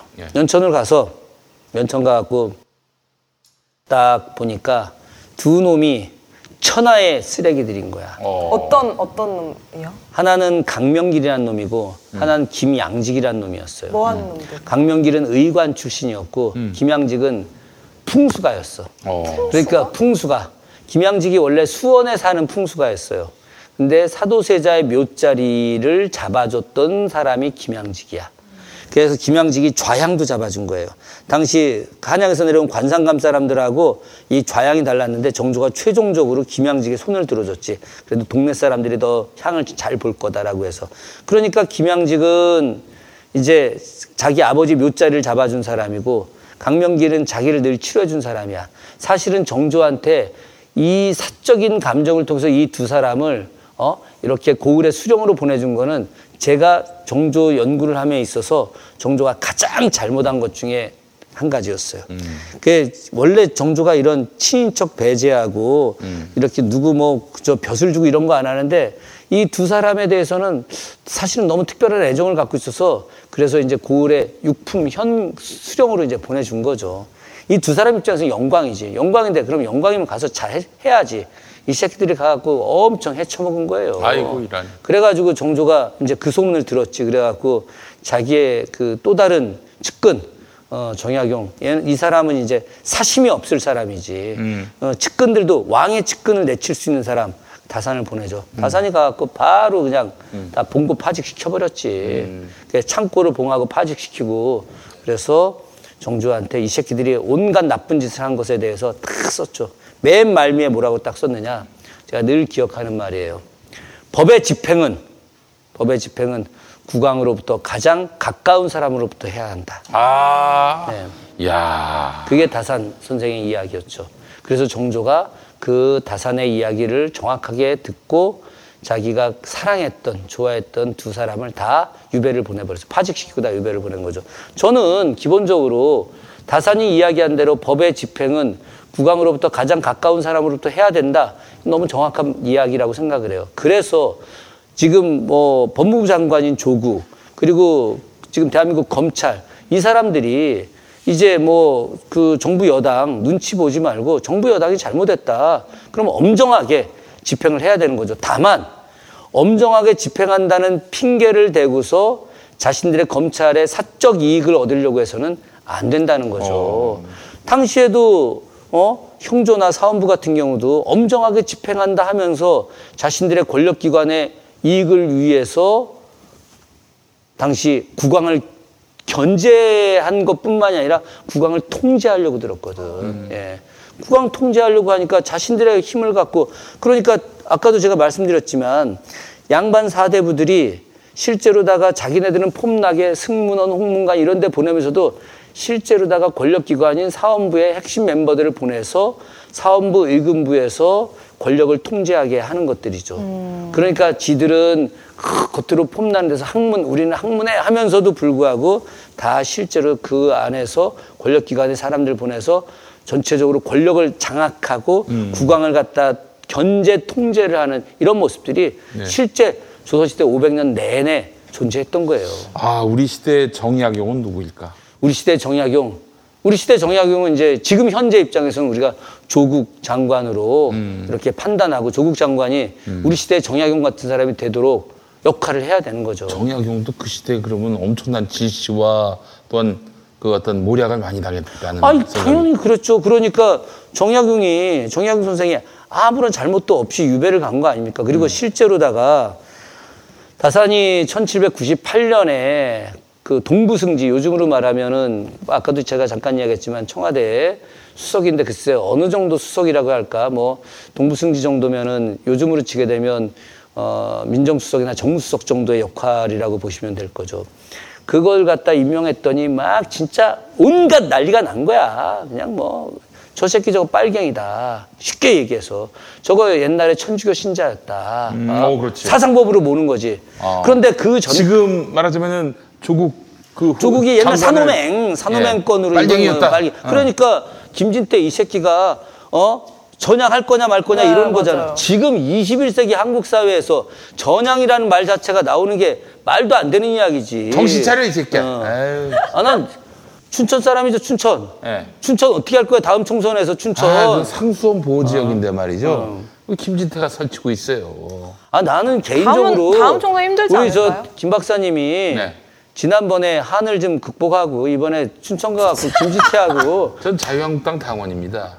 별 말씀도 하십니다. 그럼 김지태는 경선해야지, 경선. 경선하면 되겠네, 경선. 경선하면 내가 이길 것 같아, 웬만하면. 춘천 시민들이 그 김진태를 신으로 여겨요.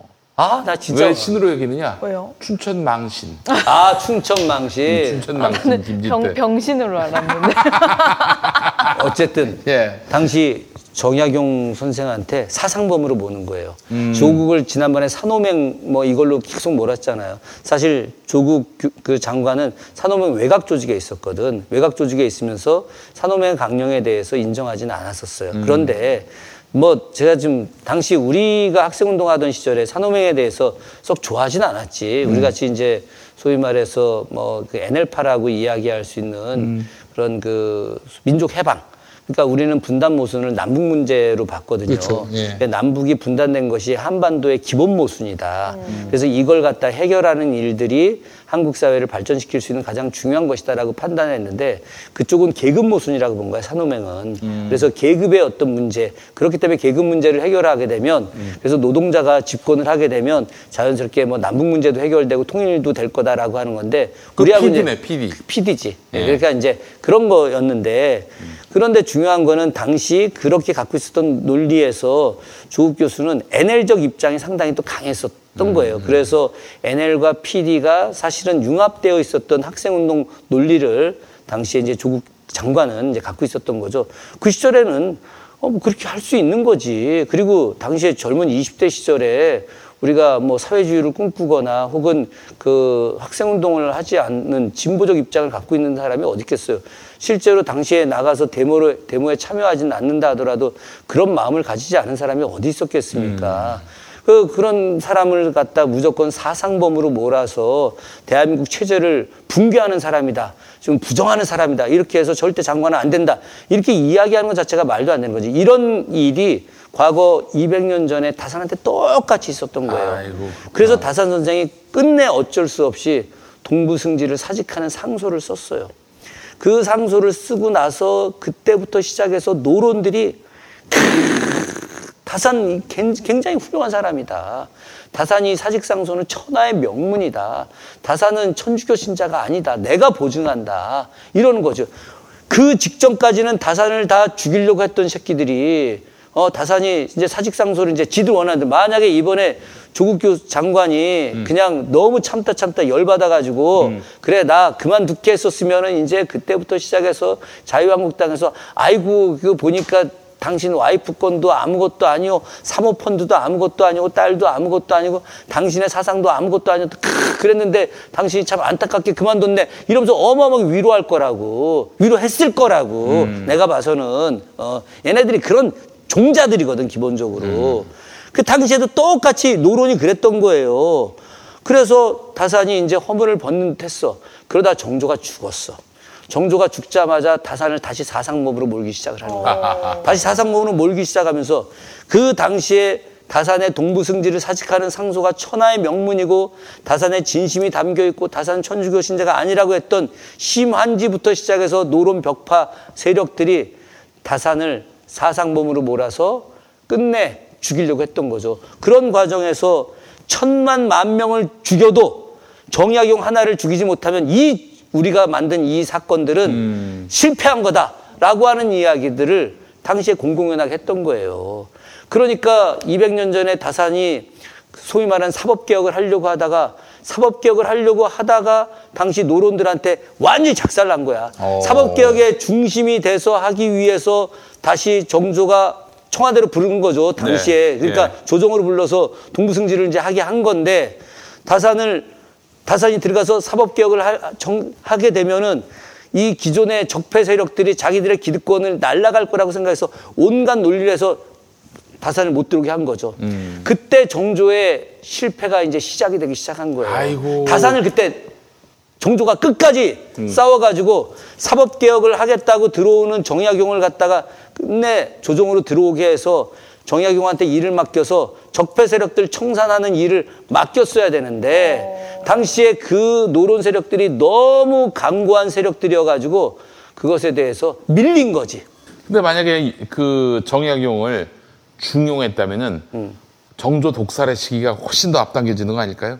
그럴진 않았을 거예요. 오히려 다산을 중심으로 하는 남인 세력들이 더 들어와서 정조와 함께 개혁을 본격적으로 더 세게 나갈 수 있었던 거죠. 그런데 당시에 이제 정조의 측근들이 이제 다 죽기 시작을 해.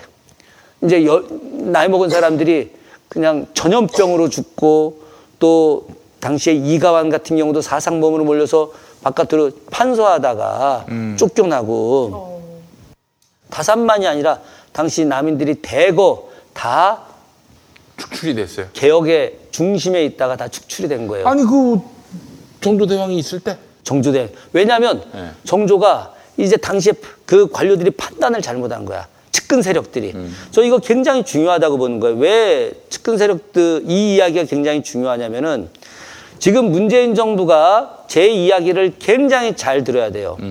왜냐하면 지금 이 누를 범하지 않기 위해서 사실은 똑같은 상황이야. 똑같은 상황. 당시 정조의 측근 세력들, 남인 세력들은 지금 너무나 노론과 소론이 연대해서 지금 이제 소위 말하는 뭐 자유한국당, 바른미래당, 뭐 민주평화당 이런 세력들이 연대해갖고 소위 말해서 문재인 정부의 개혁 세력들을 갖다가 지금 막 탄핵하겠다부터 지금 난리를 치고 있잖아요, 그죠? 그런데 당시에 정조 때 그 소위 말하는 최재공, 이가완, 정약용, 뭐 윤진울 이런 사람들이 그런 그 사상 공세, 그런 사상 공세에 대해서 정조가 너무 스트레스를 받고 힘들어하니 자기들이 빠져주는 것이 국왕을 위해서 옳은 일이다라고 생각을 한 거예요. 그래서 잠시 한 1, 2년 정도 빠져줬다가 다시 돌아와 갖고 정조하고 함께 하겠다라고 한 게 어마어마한 역사에서 후퇴를 갖고 온 거예요. 그래서 정조는 그 시기에 자기하고 함께 개혁할 세력들이 없다 보니까 국왕 혼자 개혁이 안 되는 거야. 국왕 혼자서. 그렇기 때문에 지금 문재인 정부 내에서 이제 새로 개혁을 위해서 발탁해야 될 세력들이 있는 거예요. 지금만 갖고는 안 돼. 더 멋진 개혁 세력들을 데리고 들어와야 되는 거예요. 그렇지. 참신하고 능력 있고, 사실 어찌 보면은 지금 문재인 정부 내에서 청와대에 있는 멤버들이 회전문 인사, 이제 뭐라고 할까, 학생운동권들 중에서도 능력 있고 굉장히 뛰어난 사람들도 있고, 그렇지 못하고 과거 열정만 있는 사람들도 있기도 하고, 뭐 여러 사람들이 있을 거 아니겠습니까? 네네네. 중요한 거는 현재 가장 진보적이면서도 실천적으로, 그리고 소위 말해서 행정적 능력 혹은 뭐 이런 그 기획 능력 이런 것들이 있는 사람들, 이런 사람들을 갖다가 불러들이는데, 그런 사람들에 대해서 이런 그 야당 세력들이 막 저놈은 사상범이고 뭐고 어쩌고 저쩌고 하면서 반대를 하게 됐을 때, 이것을 갖다가 반대를 끝까지 사수하고 투쟁해서 이겨내서 그들을 데리고 들어와야 돼요. 안 그러면 200년 전에 정조꼴 납니다. 네. 그래서 저는 지금 이런 면에서 이번에 그 뭐 많은 사람들이 이거 조국을 갖다가 뭐 이렇게 임명한 것이 싸우자는 거냐 뭐 이렇게 이야기하겠지만, 그런 것들이 아니라 문재인 정부가 개혁을 하기 위해서 반드시 임명을 하고 했었어야 되는 거예요. 이 국면에서 밀리면 좋대요. 예를 들어 지금 검찰이 치고 들어왔단 말이야. 검찰이 치고 들어오지 않았으면은 몰라. 치고 들어온 상황이면은 이거는 문 대통령님 고생 많으신데 개혁은 우리가 할게. 굿이나 보고 떡이나 드시오. 이거거든. 그러니까 절대 그들에게 맡기면 안 되는 거네요. 그 맡긴다는 것 자체가 뭐냐면 후퇴하는 거예요. 그러면 대통령의 레임덕은 바로 오는 거야. 그다음에 이 국면에서 사실은 문 대통령이 이번에 조국 장관을 임명하게 된 결정적인 계기가 검찰이 참전해가지고 또 오늘 또 일부 보도를 보니까 말이죠. 처음에 검찰에서는 조국 후보자 그 주변을 털 때는 틀림없이 조국 후보자가 사퇴를 하고 또는 청와대가 지명 철회를 하고 그럴 거라고 믿어 의심치 않았대요. 이게 당연한 거죠. 안 봐도 비디오잖아요. 그게. 이제 그렇게 함으로써 생각이 있는 사람들이니까 당연히 조국 후보자를 물릴 것이다. 이렇게 생각을 했다는 거예요. 얼마나 이게 오만하고 그러니까 정말 진짜 우습게 보는 거예요. 아니면 조스러 본 거야, 한마디로. 그러니까 기소를 하지. 아니 그게 초등학교 학생들도 그 원본도 그러니까 법이라고 하는 게 법이라고 하는 게 한자로 보게 되면 물수변하고 네. 갈 것자예요. 그러네. 법이라는 게. 물 흐르듯이 가는 물 거. 흐르듯이 가는 게 법인 거야. 물이 이렇게 그 흐르는 것이 그냥 자연스럽게 흘러가는 거잖아요. 법이라고 하는 것은 그래서 가장 기초적인 상식인 거예요. 상식. 물이 흘러가는 것. 세상의 이치가 자연스럽게 흘러가는 게 법인 거야.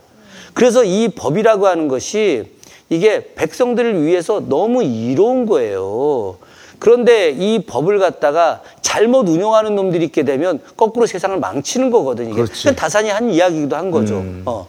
그래서 법이 실제로다가 자연스럽게 흘러가는 것처럼 그건 상식인데 상식을 갖고 있는 사람들이 생각을 할 때 원본이 없어. 사본이야.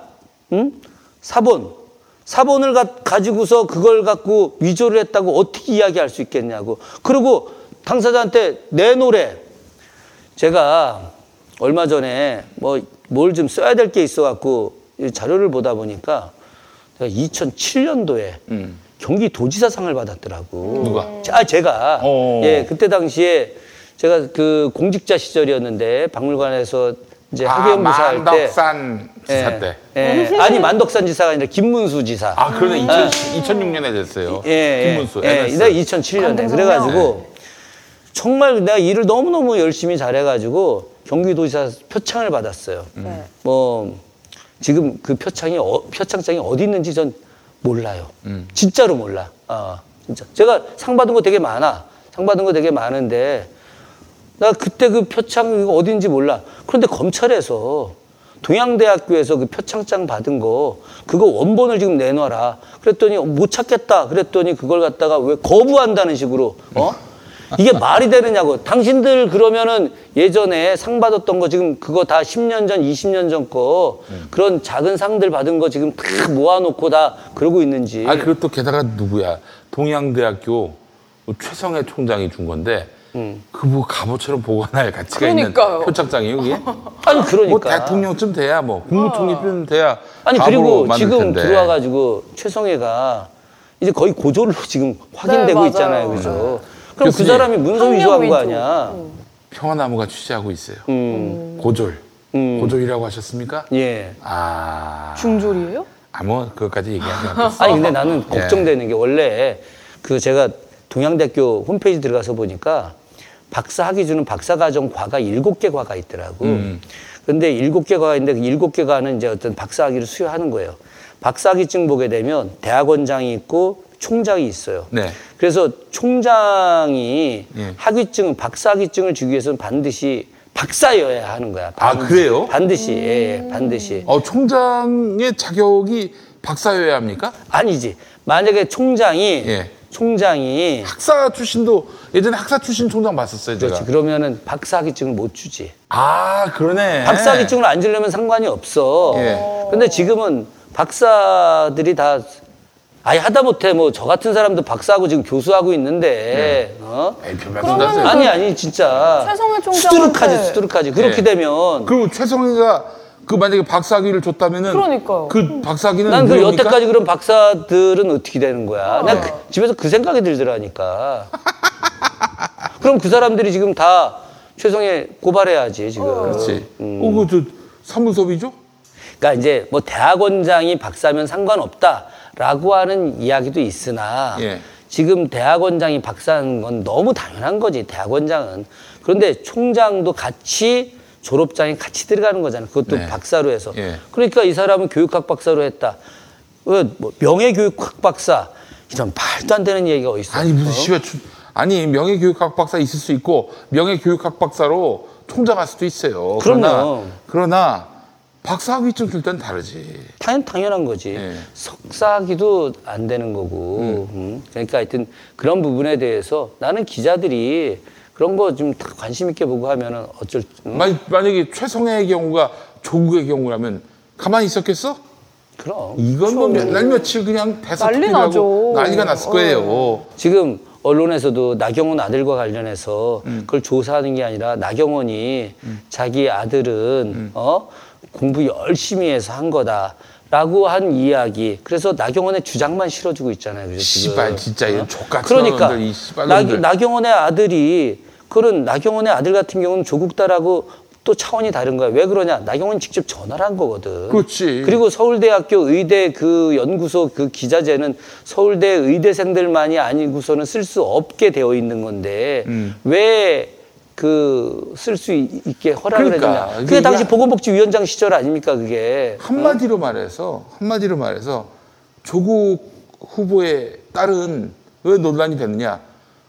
아버지가 조국이 아니면은 할 수 없는 일을 했다. 그렇기 때문에 그 딸은 특혜를 받았다. 이 프레임에서 지금 논란이 됐던 거라고. 근데 알고 봤더니 조국의 딸이어서가 아니라 한영외고 학생으로서 그 선생님이 만들어준 프로그램으로 해가지고 그래서 참여한 거죠. 한국대 가서 참여한 거예요. 그러니까 전혀 조국이라는 그 배경이 불필요했던 거야. 그러니까 그리고 그 시절에는 너 누구 시절이에요? 그 시절에 이명박 시절이잖아. 이명박 시절에 자기 아버지가 조국인 걸 밝히는 것은 대단히 위험한 일이었어요. 네. 아니 저 솔직히 너무 좀 안타까운 얘기긴 한데 뭐 우리 교수님 아실 거예요. 교수님이 저 사실은 저거 어떻게 인연을 맺었냐면은 뭐 국민 TV에서도 뭐 활동을 하셨지만은 뭐 그전에는 뭐 제가 뭐 제작을 하거나 그런 건 아니고 워낙 교수님 방송이 좋아가지고 제 박사학위 때 그 심사위원으로서 모셨어요. 그때 이제 상황이 어떤 상황이었냐면은 박근혜 때였어. 2015년. 그때 이제 제가 박사학위를 이제 심사를 마치는 단계였는데 우리 저 학과장 교수님이 심사위원장이신 우리 학과장 교수님이 읍소를 하시더라고 한마디로. 김용민 씨한테 우리가 박사학위를 주면은 이 학교가 날아갈 수도 있다. 그런 얘기를 하시더라고. 내가 계속해서 그 양반이 또 어떤 사람이었느냐.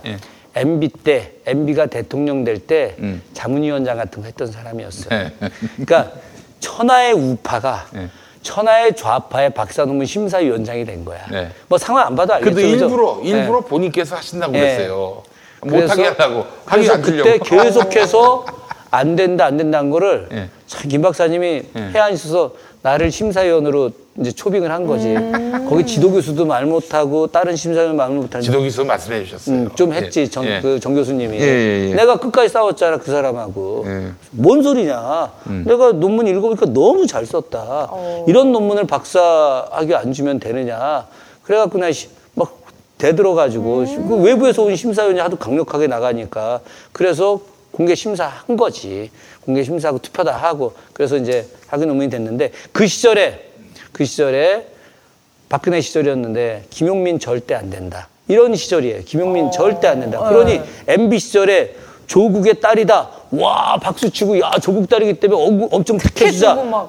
택도 안 되는 이야기지. 택도 안 되는 이야기. 아니 뭐 여러분들께 말씀을 드리면 우리 그 교수님의 고민과 또한 여러 가지 우려들은 제가 정말 10분 이해가 됐고 그 교수님을 비난하실 일이 아니라 박근혜를 욕해야 되는 거야. 네, 맞아요. 그 암울했던 시대. 정말 그런 시대니까 그 딸이 이제 부산대 의전원 들어간 거 아니에요. 박근혜 때. 네. 또 그 딸이 단국대 거기 할 때는 또 MB 때였고 그 시절에 조국 딸 숨길 일이지. 그걸 뭐 내세우고 그걸 갖고 특권으로 행사할 여지가 없어요. 근데 지금 나경원 아들 같은 경우는 나경원 아들이기 때문에 받은 혜택이야. 조국 딸이 단국대에서 받은 그거는 혜택도 아니고 특권도 아니야. 근데 나경원 아들이 겪은 거는 그거는 나경원 아들이 입은 것은 그건 특혜입니다. 그러니까 나경원 아들이 아니었으면은 절대로 불가능한 일이죠. 사실 그렇지. 조국. 아니 근데 생각을 한번 해보라고. 나경원 아들이 제1저자고 서울대 의대 교수가 2저자, 3저자고 당시 LG 그 연구원이 4저자. 삼성연구원이라고. 삼성연구원이었나? 삼성연구원인데 4저자고. 이게 코미디지, 이게 코미디. 그리고 그것이 포스터 논문은 정식 논문인데 논문 아니었다라고 이야기하고 이 뭐 말도 안 되는 거죠. 지금 뭐 예일대학에서 어떤 판단을 할지는 좀 지켜봐야 되겠지. 일단 논문 취소될 것 같아요. 논문 취소되는데 예일대에 이 만약에 포스터든 뭐든 나간 이걸 제출했다. 제출하도록 돼 있더만 보니까 제출했다면은 그것이 당락에 어떤 영향을 미쳤다면은 이 씨발 그러면 이건 뭐 나경원 아들은 뭐 원천적으로 이건 백지가. 근데 이런 거죠. 부분에 대해서 서울대학교 학생들 연대 고대 오늘 뭐 연대 학생들이 또 조국 반대 뭐 집회를 또 한다며. 그래서 내가 이제는 대한민국에서 스카이가 이제는 그 기울 때가 됐구나. 원래 달도 차면 기운다고. 그렇습니다. 만월이 기우는데 이제 후천 개벽한 거니까 후천 시대가 왔으니까 기존에 가장 높았던 그 대학들이 이제는 저 마이너 리그로 이제 내려가는구나. 아이고 이게 세상 이치로구나.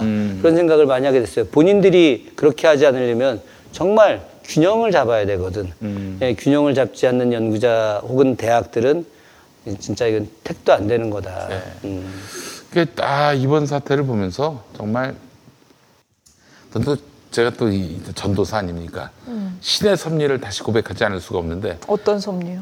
장제원 아들 건도 그렇고 나경원 아들 건도 그렇고 연달아 터지는 거 보면은 이 개혁에 저항하는 세력들에 대해서 이 신께서 용납을 안 하시는 거예요. 하늘이. 이 새끼들 계속 장난을 치나? 이 새끼들 한번 뜨거운 맛을 봐야겠구만.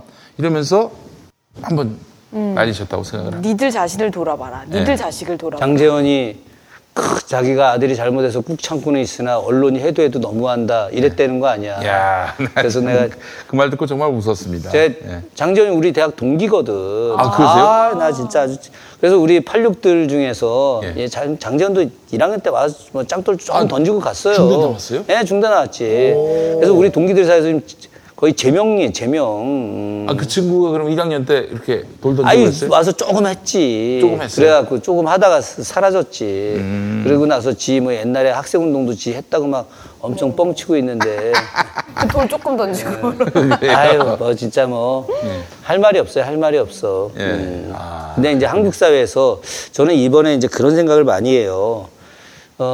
조국이든 혹은 나경원이든 소위 말해서 나름의 어떤 그 기득권이라는 기득권들 이걸 무조건 계급 문제로 보자는 건 아니고 저는 교육과 관련해서 대학과 관련해서 정말 이제 좀 바꿔야 된다. 그렇습니다. 예. 그렇지 않으면 한국 사회가 이렇게 안정될 수가 없겠다. 저도 할 말 많습니다. 저도 나는 우리 애들 둘이 어떻게 대학 간지 진짜 몰라요. 솔직히. 예. 사실 아빠는 잘 모르죠. 네, 아니 우리 집사람들 교수님, 이렇게 교수님은 거의 방임하듯이 자유를 주어가면서 이렇게 하셨지만은 교수님을 조국식으로 엮어봐요. 무수히 특혜를 많이 준 사람으로 엮어가지고 아주 쓰레기로 만들 거라고. 아니 그렇지. 사실 이렇게 얘기하면 하죠. 제 작은 아들도 카이스트 다니거든요. 예. 근데 얘도 집에서 혼자 실험하고 논문 쓰고 다 했어요. 근데 우리 부부는 얘가 거기 원서 쓴다 그래서 너 거기 들어갈 수 있니? 사실 전혀 잘 몰랐으니까. 우리 와이프는 자기 논문 쓴다고 큰아들 버려두고 춘천 가갖고 강원대 앞에서 2달 동안 실험하고 있었거든. 아, 그래요? 우리 와이프는 큰애 대입 원서 낼 때 자기 논문 쓴다고 집에도 없던 친구고. 그래서 오히려. 부모님이 가출했다는 소문이 있던데. 자녀들이 부모님을 찾았어. 제가 나중에 유명해지면 우리 집사람은 그런 얘기 했어요. 당신이 압력을 넣어갖고 일반 고등학교애가 카이스트를 간 것은 뭔가 뒤에서 뭔가 있었다. 이렇게 만들어낼 수도 있는 거고. 그렇지. 또 제 아내가 지금 진짜 얼마 전에는 그런 얘기 하더라고요. 그 수원시의 생태교육관 관장하고 있는데 그게 김준혁이 뒤에서 뭘 해갖고 전혀 사실이 아니에요. 우리 아들, 큰아들이 우리 한신대 다니는데 제가 무슨 도움을 줘서 우리 큰아들이 먼저 들어가고 제가 그 뒤에 그 학교 교수가 됐어요. 그러니까 그것도 말도 안 되는데 짜맞추면 가짜뉴스가 어마어마하게 생산되는 가짜뉴스야. 교수님이 언제 들어갔는지 그런 거 보도를 안 하고. 그러니까. 한신대 교수인 김준혁 교수인데. 큰아들 한신대 다닌다더라. 그러면 아버지가 끌어서 입학시켜줬다. 그런 식으로 얘기를 만들 거라고. 말도 안 되는 이야기 하는 거지. 이런 시대를 살면서 정말 저는 이 언론을 보면은 지금 검찰이 던져주는 이런 피의사실 공표로 계속 특종인이 단독인이 하잖아요. 지금 언론과 검찰이 공생관계예요. 공생관계죠. 공생관계예요. 왜냐하면 자기네들 기득권을 놓지 않으려고 하는 공생관계지.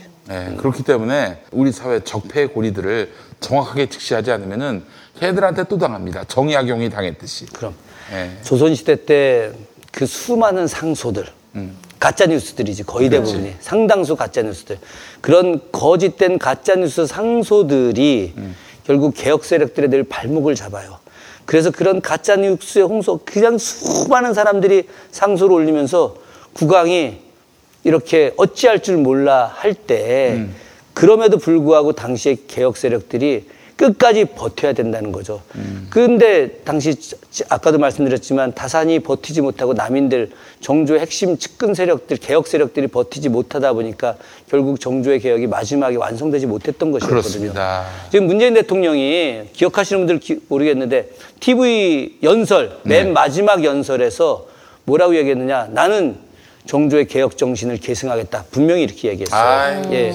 그러니까 정조의 개혁을 계승하려면은 정조 때 실패를 되풀이해서는 안 됩니다.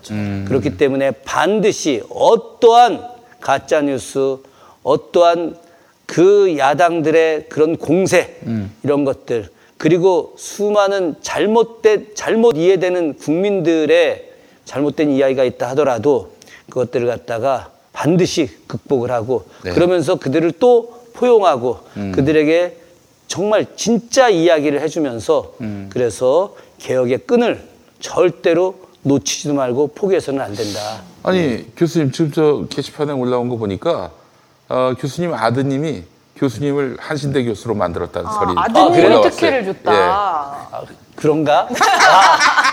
아드님의 특혜로 인해서 교수님이 됐다. 그거 안 되겠어. 솔직하게 말씀해 주세요. 반장하네. 네.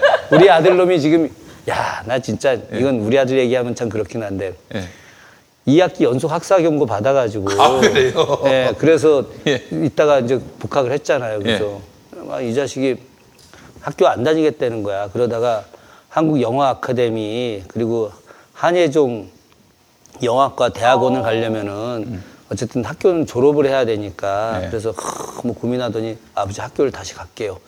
그래서 우리 학교에 학사 경고를 맞았던 애가 2.5가 넘으면 100만 원을 주는 장학금 제도가 있어요. 그런 게 있어요. 아버지 제가 이거는 꼭 타겠다. 그래서 야 이 자식아 2.5만 넘으면 안 되고 3.5는 넘어야지 그랬더니 아버지 내가 이번에 수석할게. 이러고 나서 공부 정말 열심히 한다고 하더니 첫날을 엄청 일찍 일어나서 학교를 간 거야. 둘째 날 저녁 때 술 먹더라고. 학교 앞에 슬쩍. 그러더니 셋째 날 늦게 일어나더니 넷째 날은 아예 집에 안 들어와. 다섯째 날 집에 안 들어와. 그리고 그래요. 나서 지금 행불이 됐어. 아니 보니까 지금 얘기 들어보니까 그렇게 학사 경고 받은 사람이 나중에 2.5를 넘으면 장학금을 준다. 아니 저기 부산대 의전원도 그런 거 아닙니까? 그런 거네. 우리 학교 제도가 그런 거예요. 그래서 그 학사 경고 받았던 애가 열심히 공부해서 노력 장학금. 그래서 그 학교를 포기하지 마라. 학교를 그만두지 마라라고 해서 2.5 넘으면 100만 원을 주는 장학금 제도가 우리 한신대학에 있어요. 용기를 주는 거군요. 그걸 용기를 주는 거죠. 그래서 우리 김산이가 그거 받으려고 2.5는 넘겠지. 이제 복학도 했는데. 그렇죠. 2.5. 알겠습니다. 오늘 그 교수님께 조선시대 이야기 들어보니까 완전히 판박이네. 똑같지. 만약에 이번에 조국 법무부 장관으로 임명이 안 됐어도 굉장히 그럼 큰일 날 뻔했네요, 진짜. 그럼요. 그러니까 역사적 통찰이 있는 사람은 문 대통령을 말하는 거예요. 역사적 통찰이 없는 사람은 순간의 여론, 순간의 어떤 그런 정치적 그 손익계산 이런 걸로 판단을 했을 거예요. 그러니까 조국을 받지 못했을 거예요. 그러나 문 대통령은 여기서 밀리면 끝까지 밀린다. 문 대통령이 가장 좋아하는 과목이 역사였잖아요. 그래서 본인이 역사학자가 되고 싶어 했었지. 그러다가 어쩔 수 없이 법대를 가게 된 거였는데 다산 선생님이 경세유표에 이런 말 써놨어요.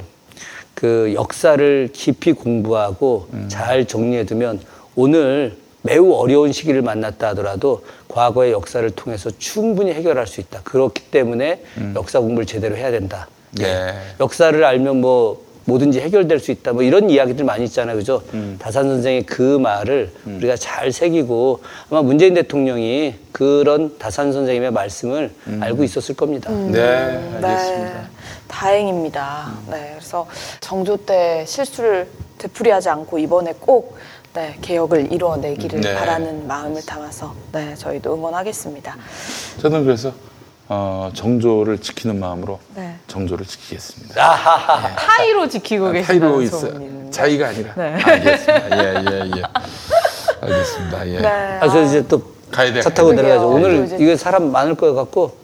그러네요. 오늘 또 내일부터 또 설 추석 연휴가 시작이 되니까요. 여러분들 또 풍성한 한가위 보내시고 저희는 다음 주 수요일에 더 재밌는 얘기로 다시 찾아오겠습니다. 다음 주는 우길기 이야기 좀 하려고. 오, 알겠습니다. 네, 왜냐면 일본이 또 제가 이번에 지금 우길기 논문이 한 편도 없어. 단 한 편도 없어요? 나 그래서 우리나라 저도 이번에 반성 많이 했는데 우길기와 관련된 우길 승천기가 아니라 우길기인데 우길기와 관련된 논문이 단 한 편도 없어서 지금 막 자료 조사하고 막 있는 중이에요. 제가 지금. 우리 안민석 국회 문화체육관광위원장께서 아주 격분해하고 있지. 예. 그저께 만났는데 아주 그냥 격분하고 있어요. 지금. 그래서 민석이 형이 또 한 주먹 하시거든요. 그거 싸움 잘해요. 일본에 싸우셔야 돼. 일본에 가서 맞다이로 붙겠다고 하더라고요. 아베를 상대로. 실제로 싸움 잘하는 사람이에요. 진짜요? 어려서 완전 주먹 대장이었지. 어려서. 석이 돌석자라는 얘기 있어요. 딱 받으면. 알겠습니다. 그럼 다음 주에는 우길기 관련해서 저희가 재밌는 이야기도 나눠보겠습니다. 네, 여러분 그러면 명절 잘 보내시고 다음 주 이 시간에 뵙겠습니다. 고맙습니다. 김용민을 이제 유튜브에서 만나세요. 관훈 라이트 클럽에 오신 여러분 환영합니다. 황금 선박에 오르신 여러분 환영합니다. 우먼스 플레이입니다. 섬김쇼와 함께하는 시간입니다. 오늘도 히스토리의 문을 열겠습니다. 프로듀서 김용민의 모든 콘텐츠를 영상으로 즐거운 분 유튜브에서 김용민 TV를 구독하세요. 김용민 TV. 바른말쟁이님, 최성해 동양대 총장은 거짓말쟁이라고 생각합니다. 이런 분의 이야기를 듣고 표창장 수사를 한다는 것이 이해할 수 없는 일입니다. 네, 이런 말씀 해주셨습니다. 김용민.com 자유 게시판에 올리신 글이었어요. 팟캐스트 포털 팟빵의 김용민 브리핑 게시판에 올라온 사연도 하나 보겠습니다. 이재명은 대법원에서 파기환송된다. 그렇게 해서 자유의 몸이 되는 것이고 진짜 문제는 김경수 경남지사라고. 그러나 저러나 김용민은 이번에 유죄일 어떻게 할 거야. 처음 섭외했을 때는 이재명 건, 젠더 건 때문인 것 같은데 이재명 건은 그렇다 치고 젠더에서는 유죄일이 망상장애 수준이라고. 여기에 예전 운동권이 지금도 이 나라를 좌지우지하고 돌 한 번 던져보지 않은 아이가 자신은 돌을 내려놓았는데 아직도 586은 돌을 들고 우리를 못 살게 군다고 생각해요. 유재일 덕분에 이인영에 대한 나의 오해가 거쳤습니다. 일본 불매는 집단주의 광기라고 말하고 조국을 자르지 않았다고 지금도 투덜대는데 저거 어떻게 할 거냐고 라고 하셨습니다. 아니 그걸 왜 저한테 물어보시죠? 유재일 씨한테 가서 물어보시기 바라겠습니다. 자, 그리고 게시판에 가끔씩 똥파리들이 출몰하는데요. 똥파리들은 전혀 신경 안 씁니다. 무엇라 떠들건 그냥 F킬라 뿌리듯 차단 버튼 한번 누르면 됩니다.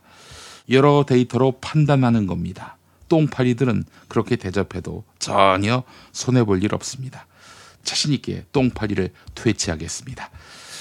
김용민 브리핑 1부 애청해 주신 여러분 감사합니다.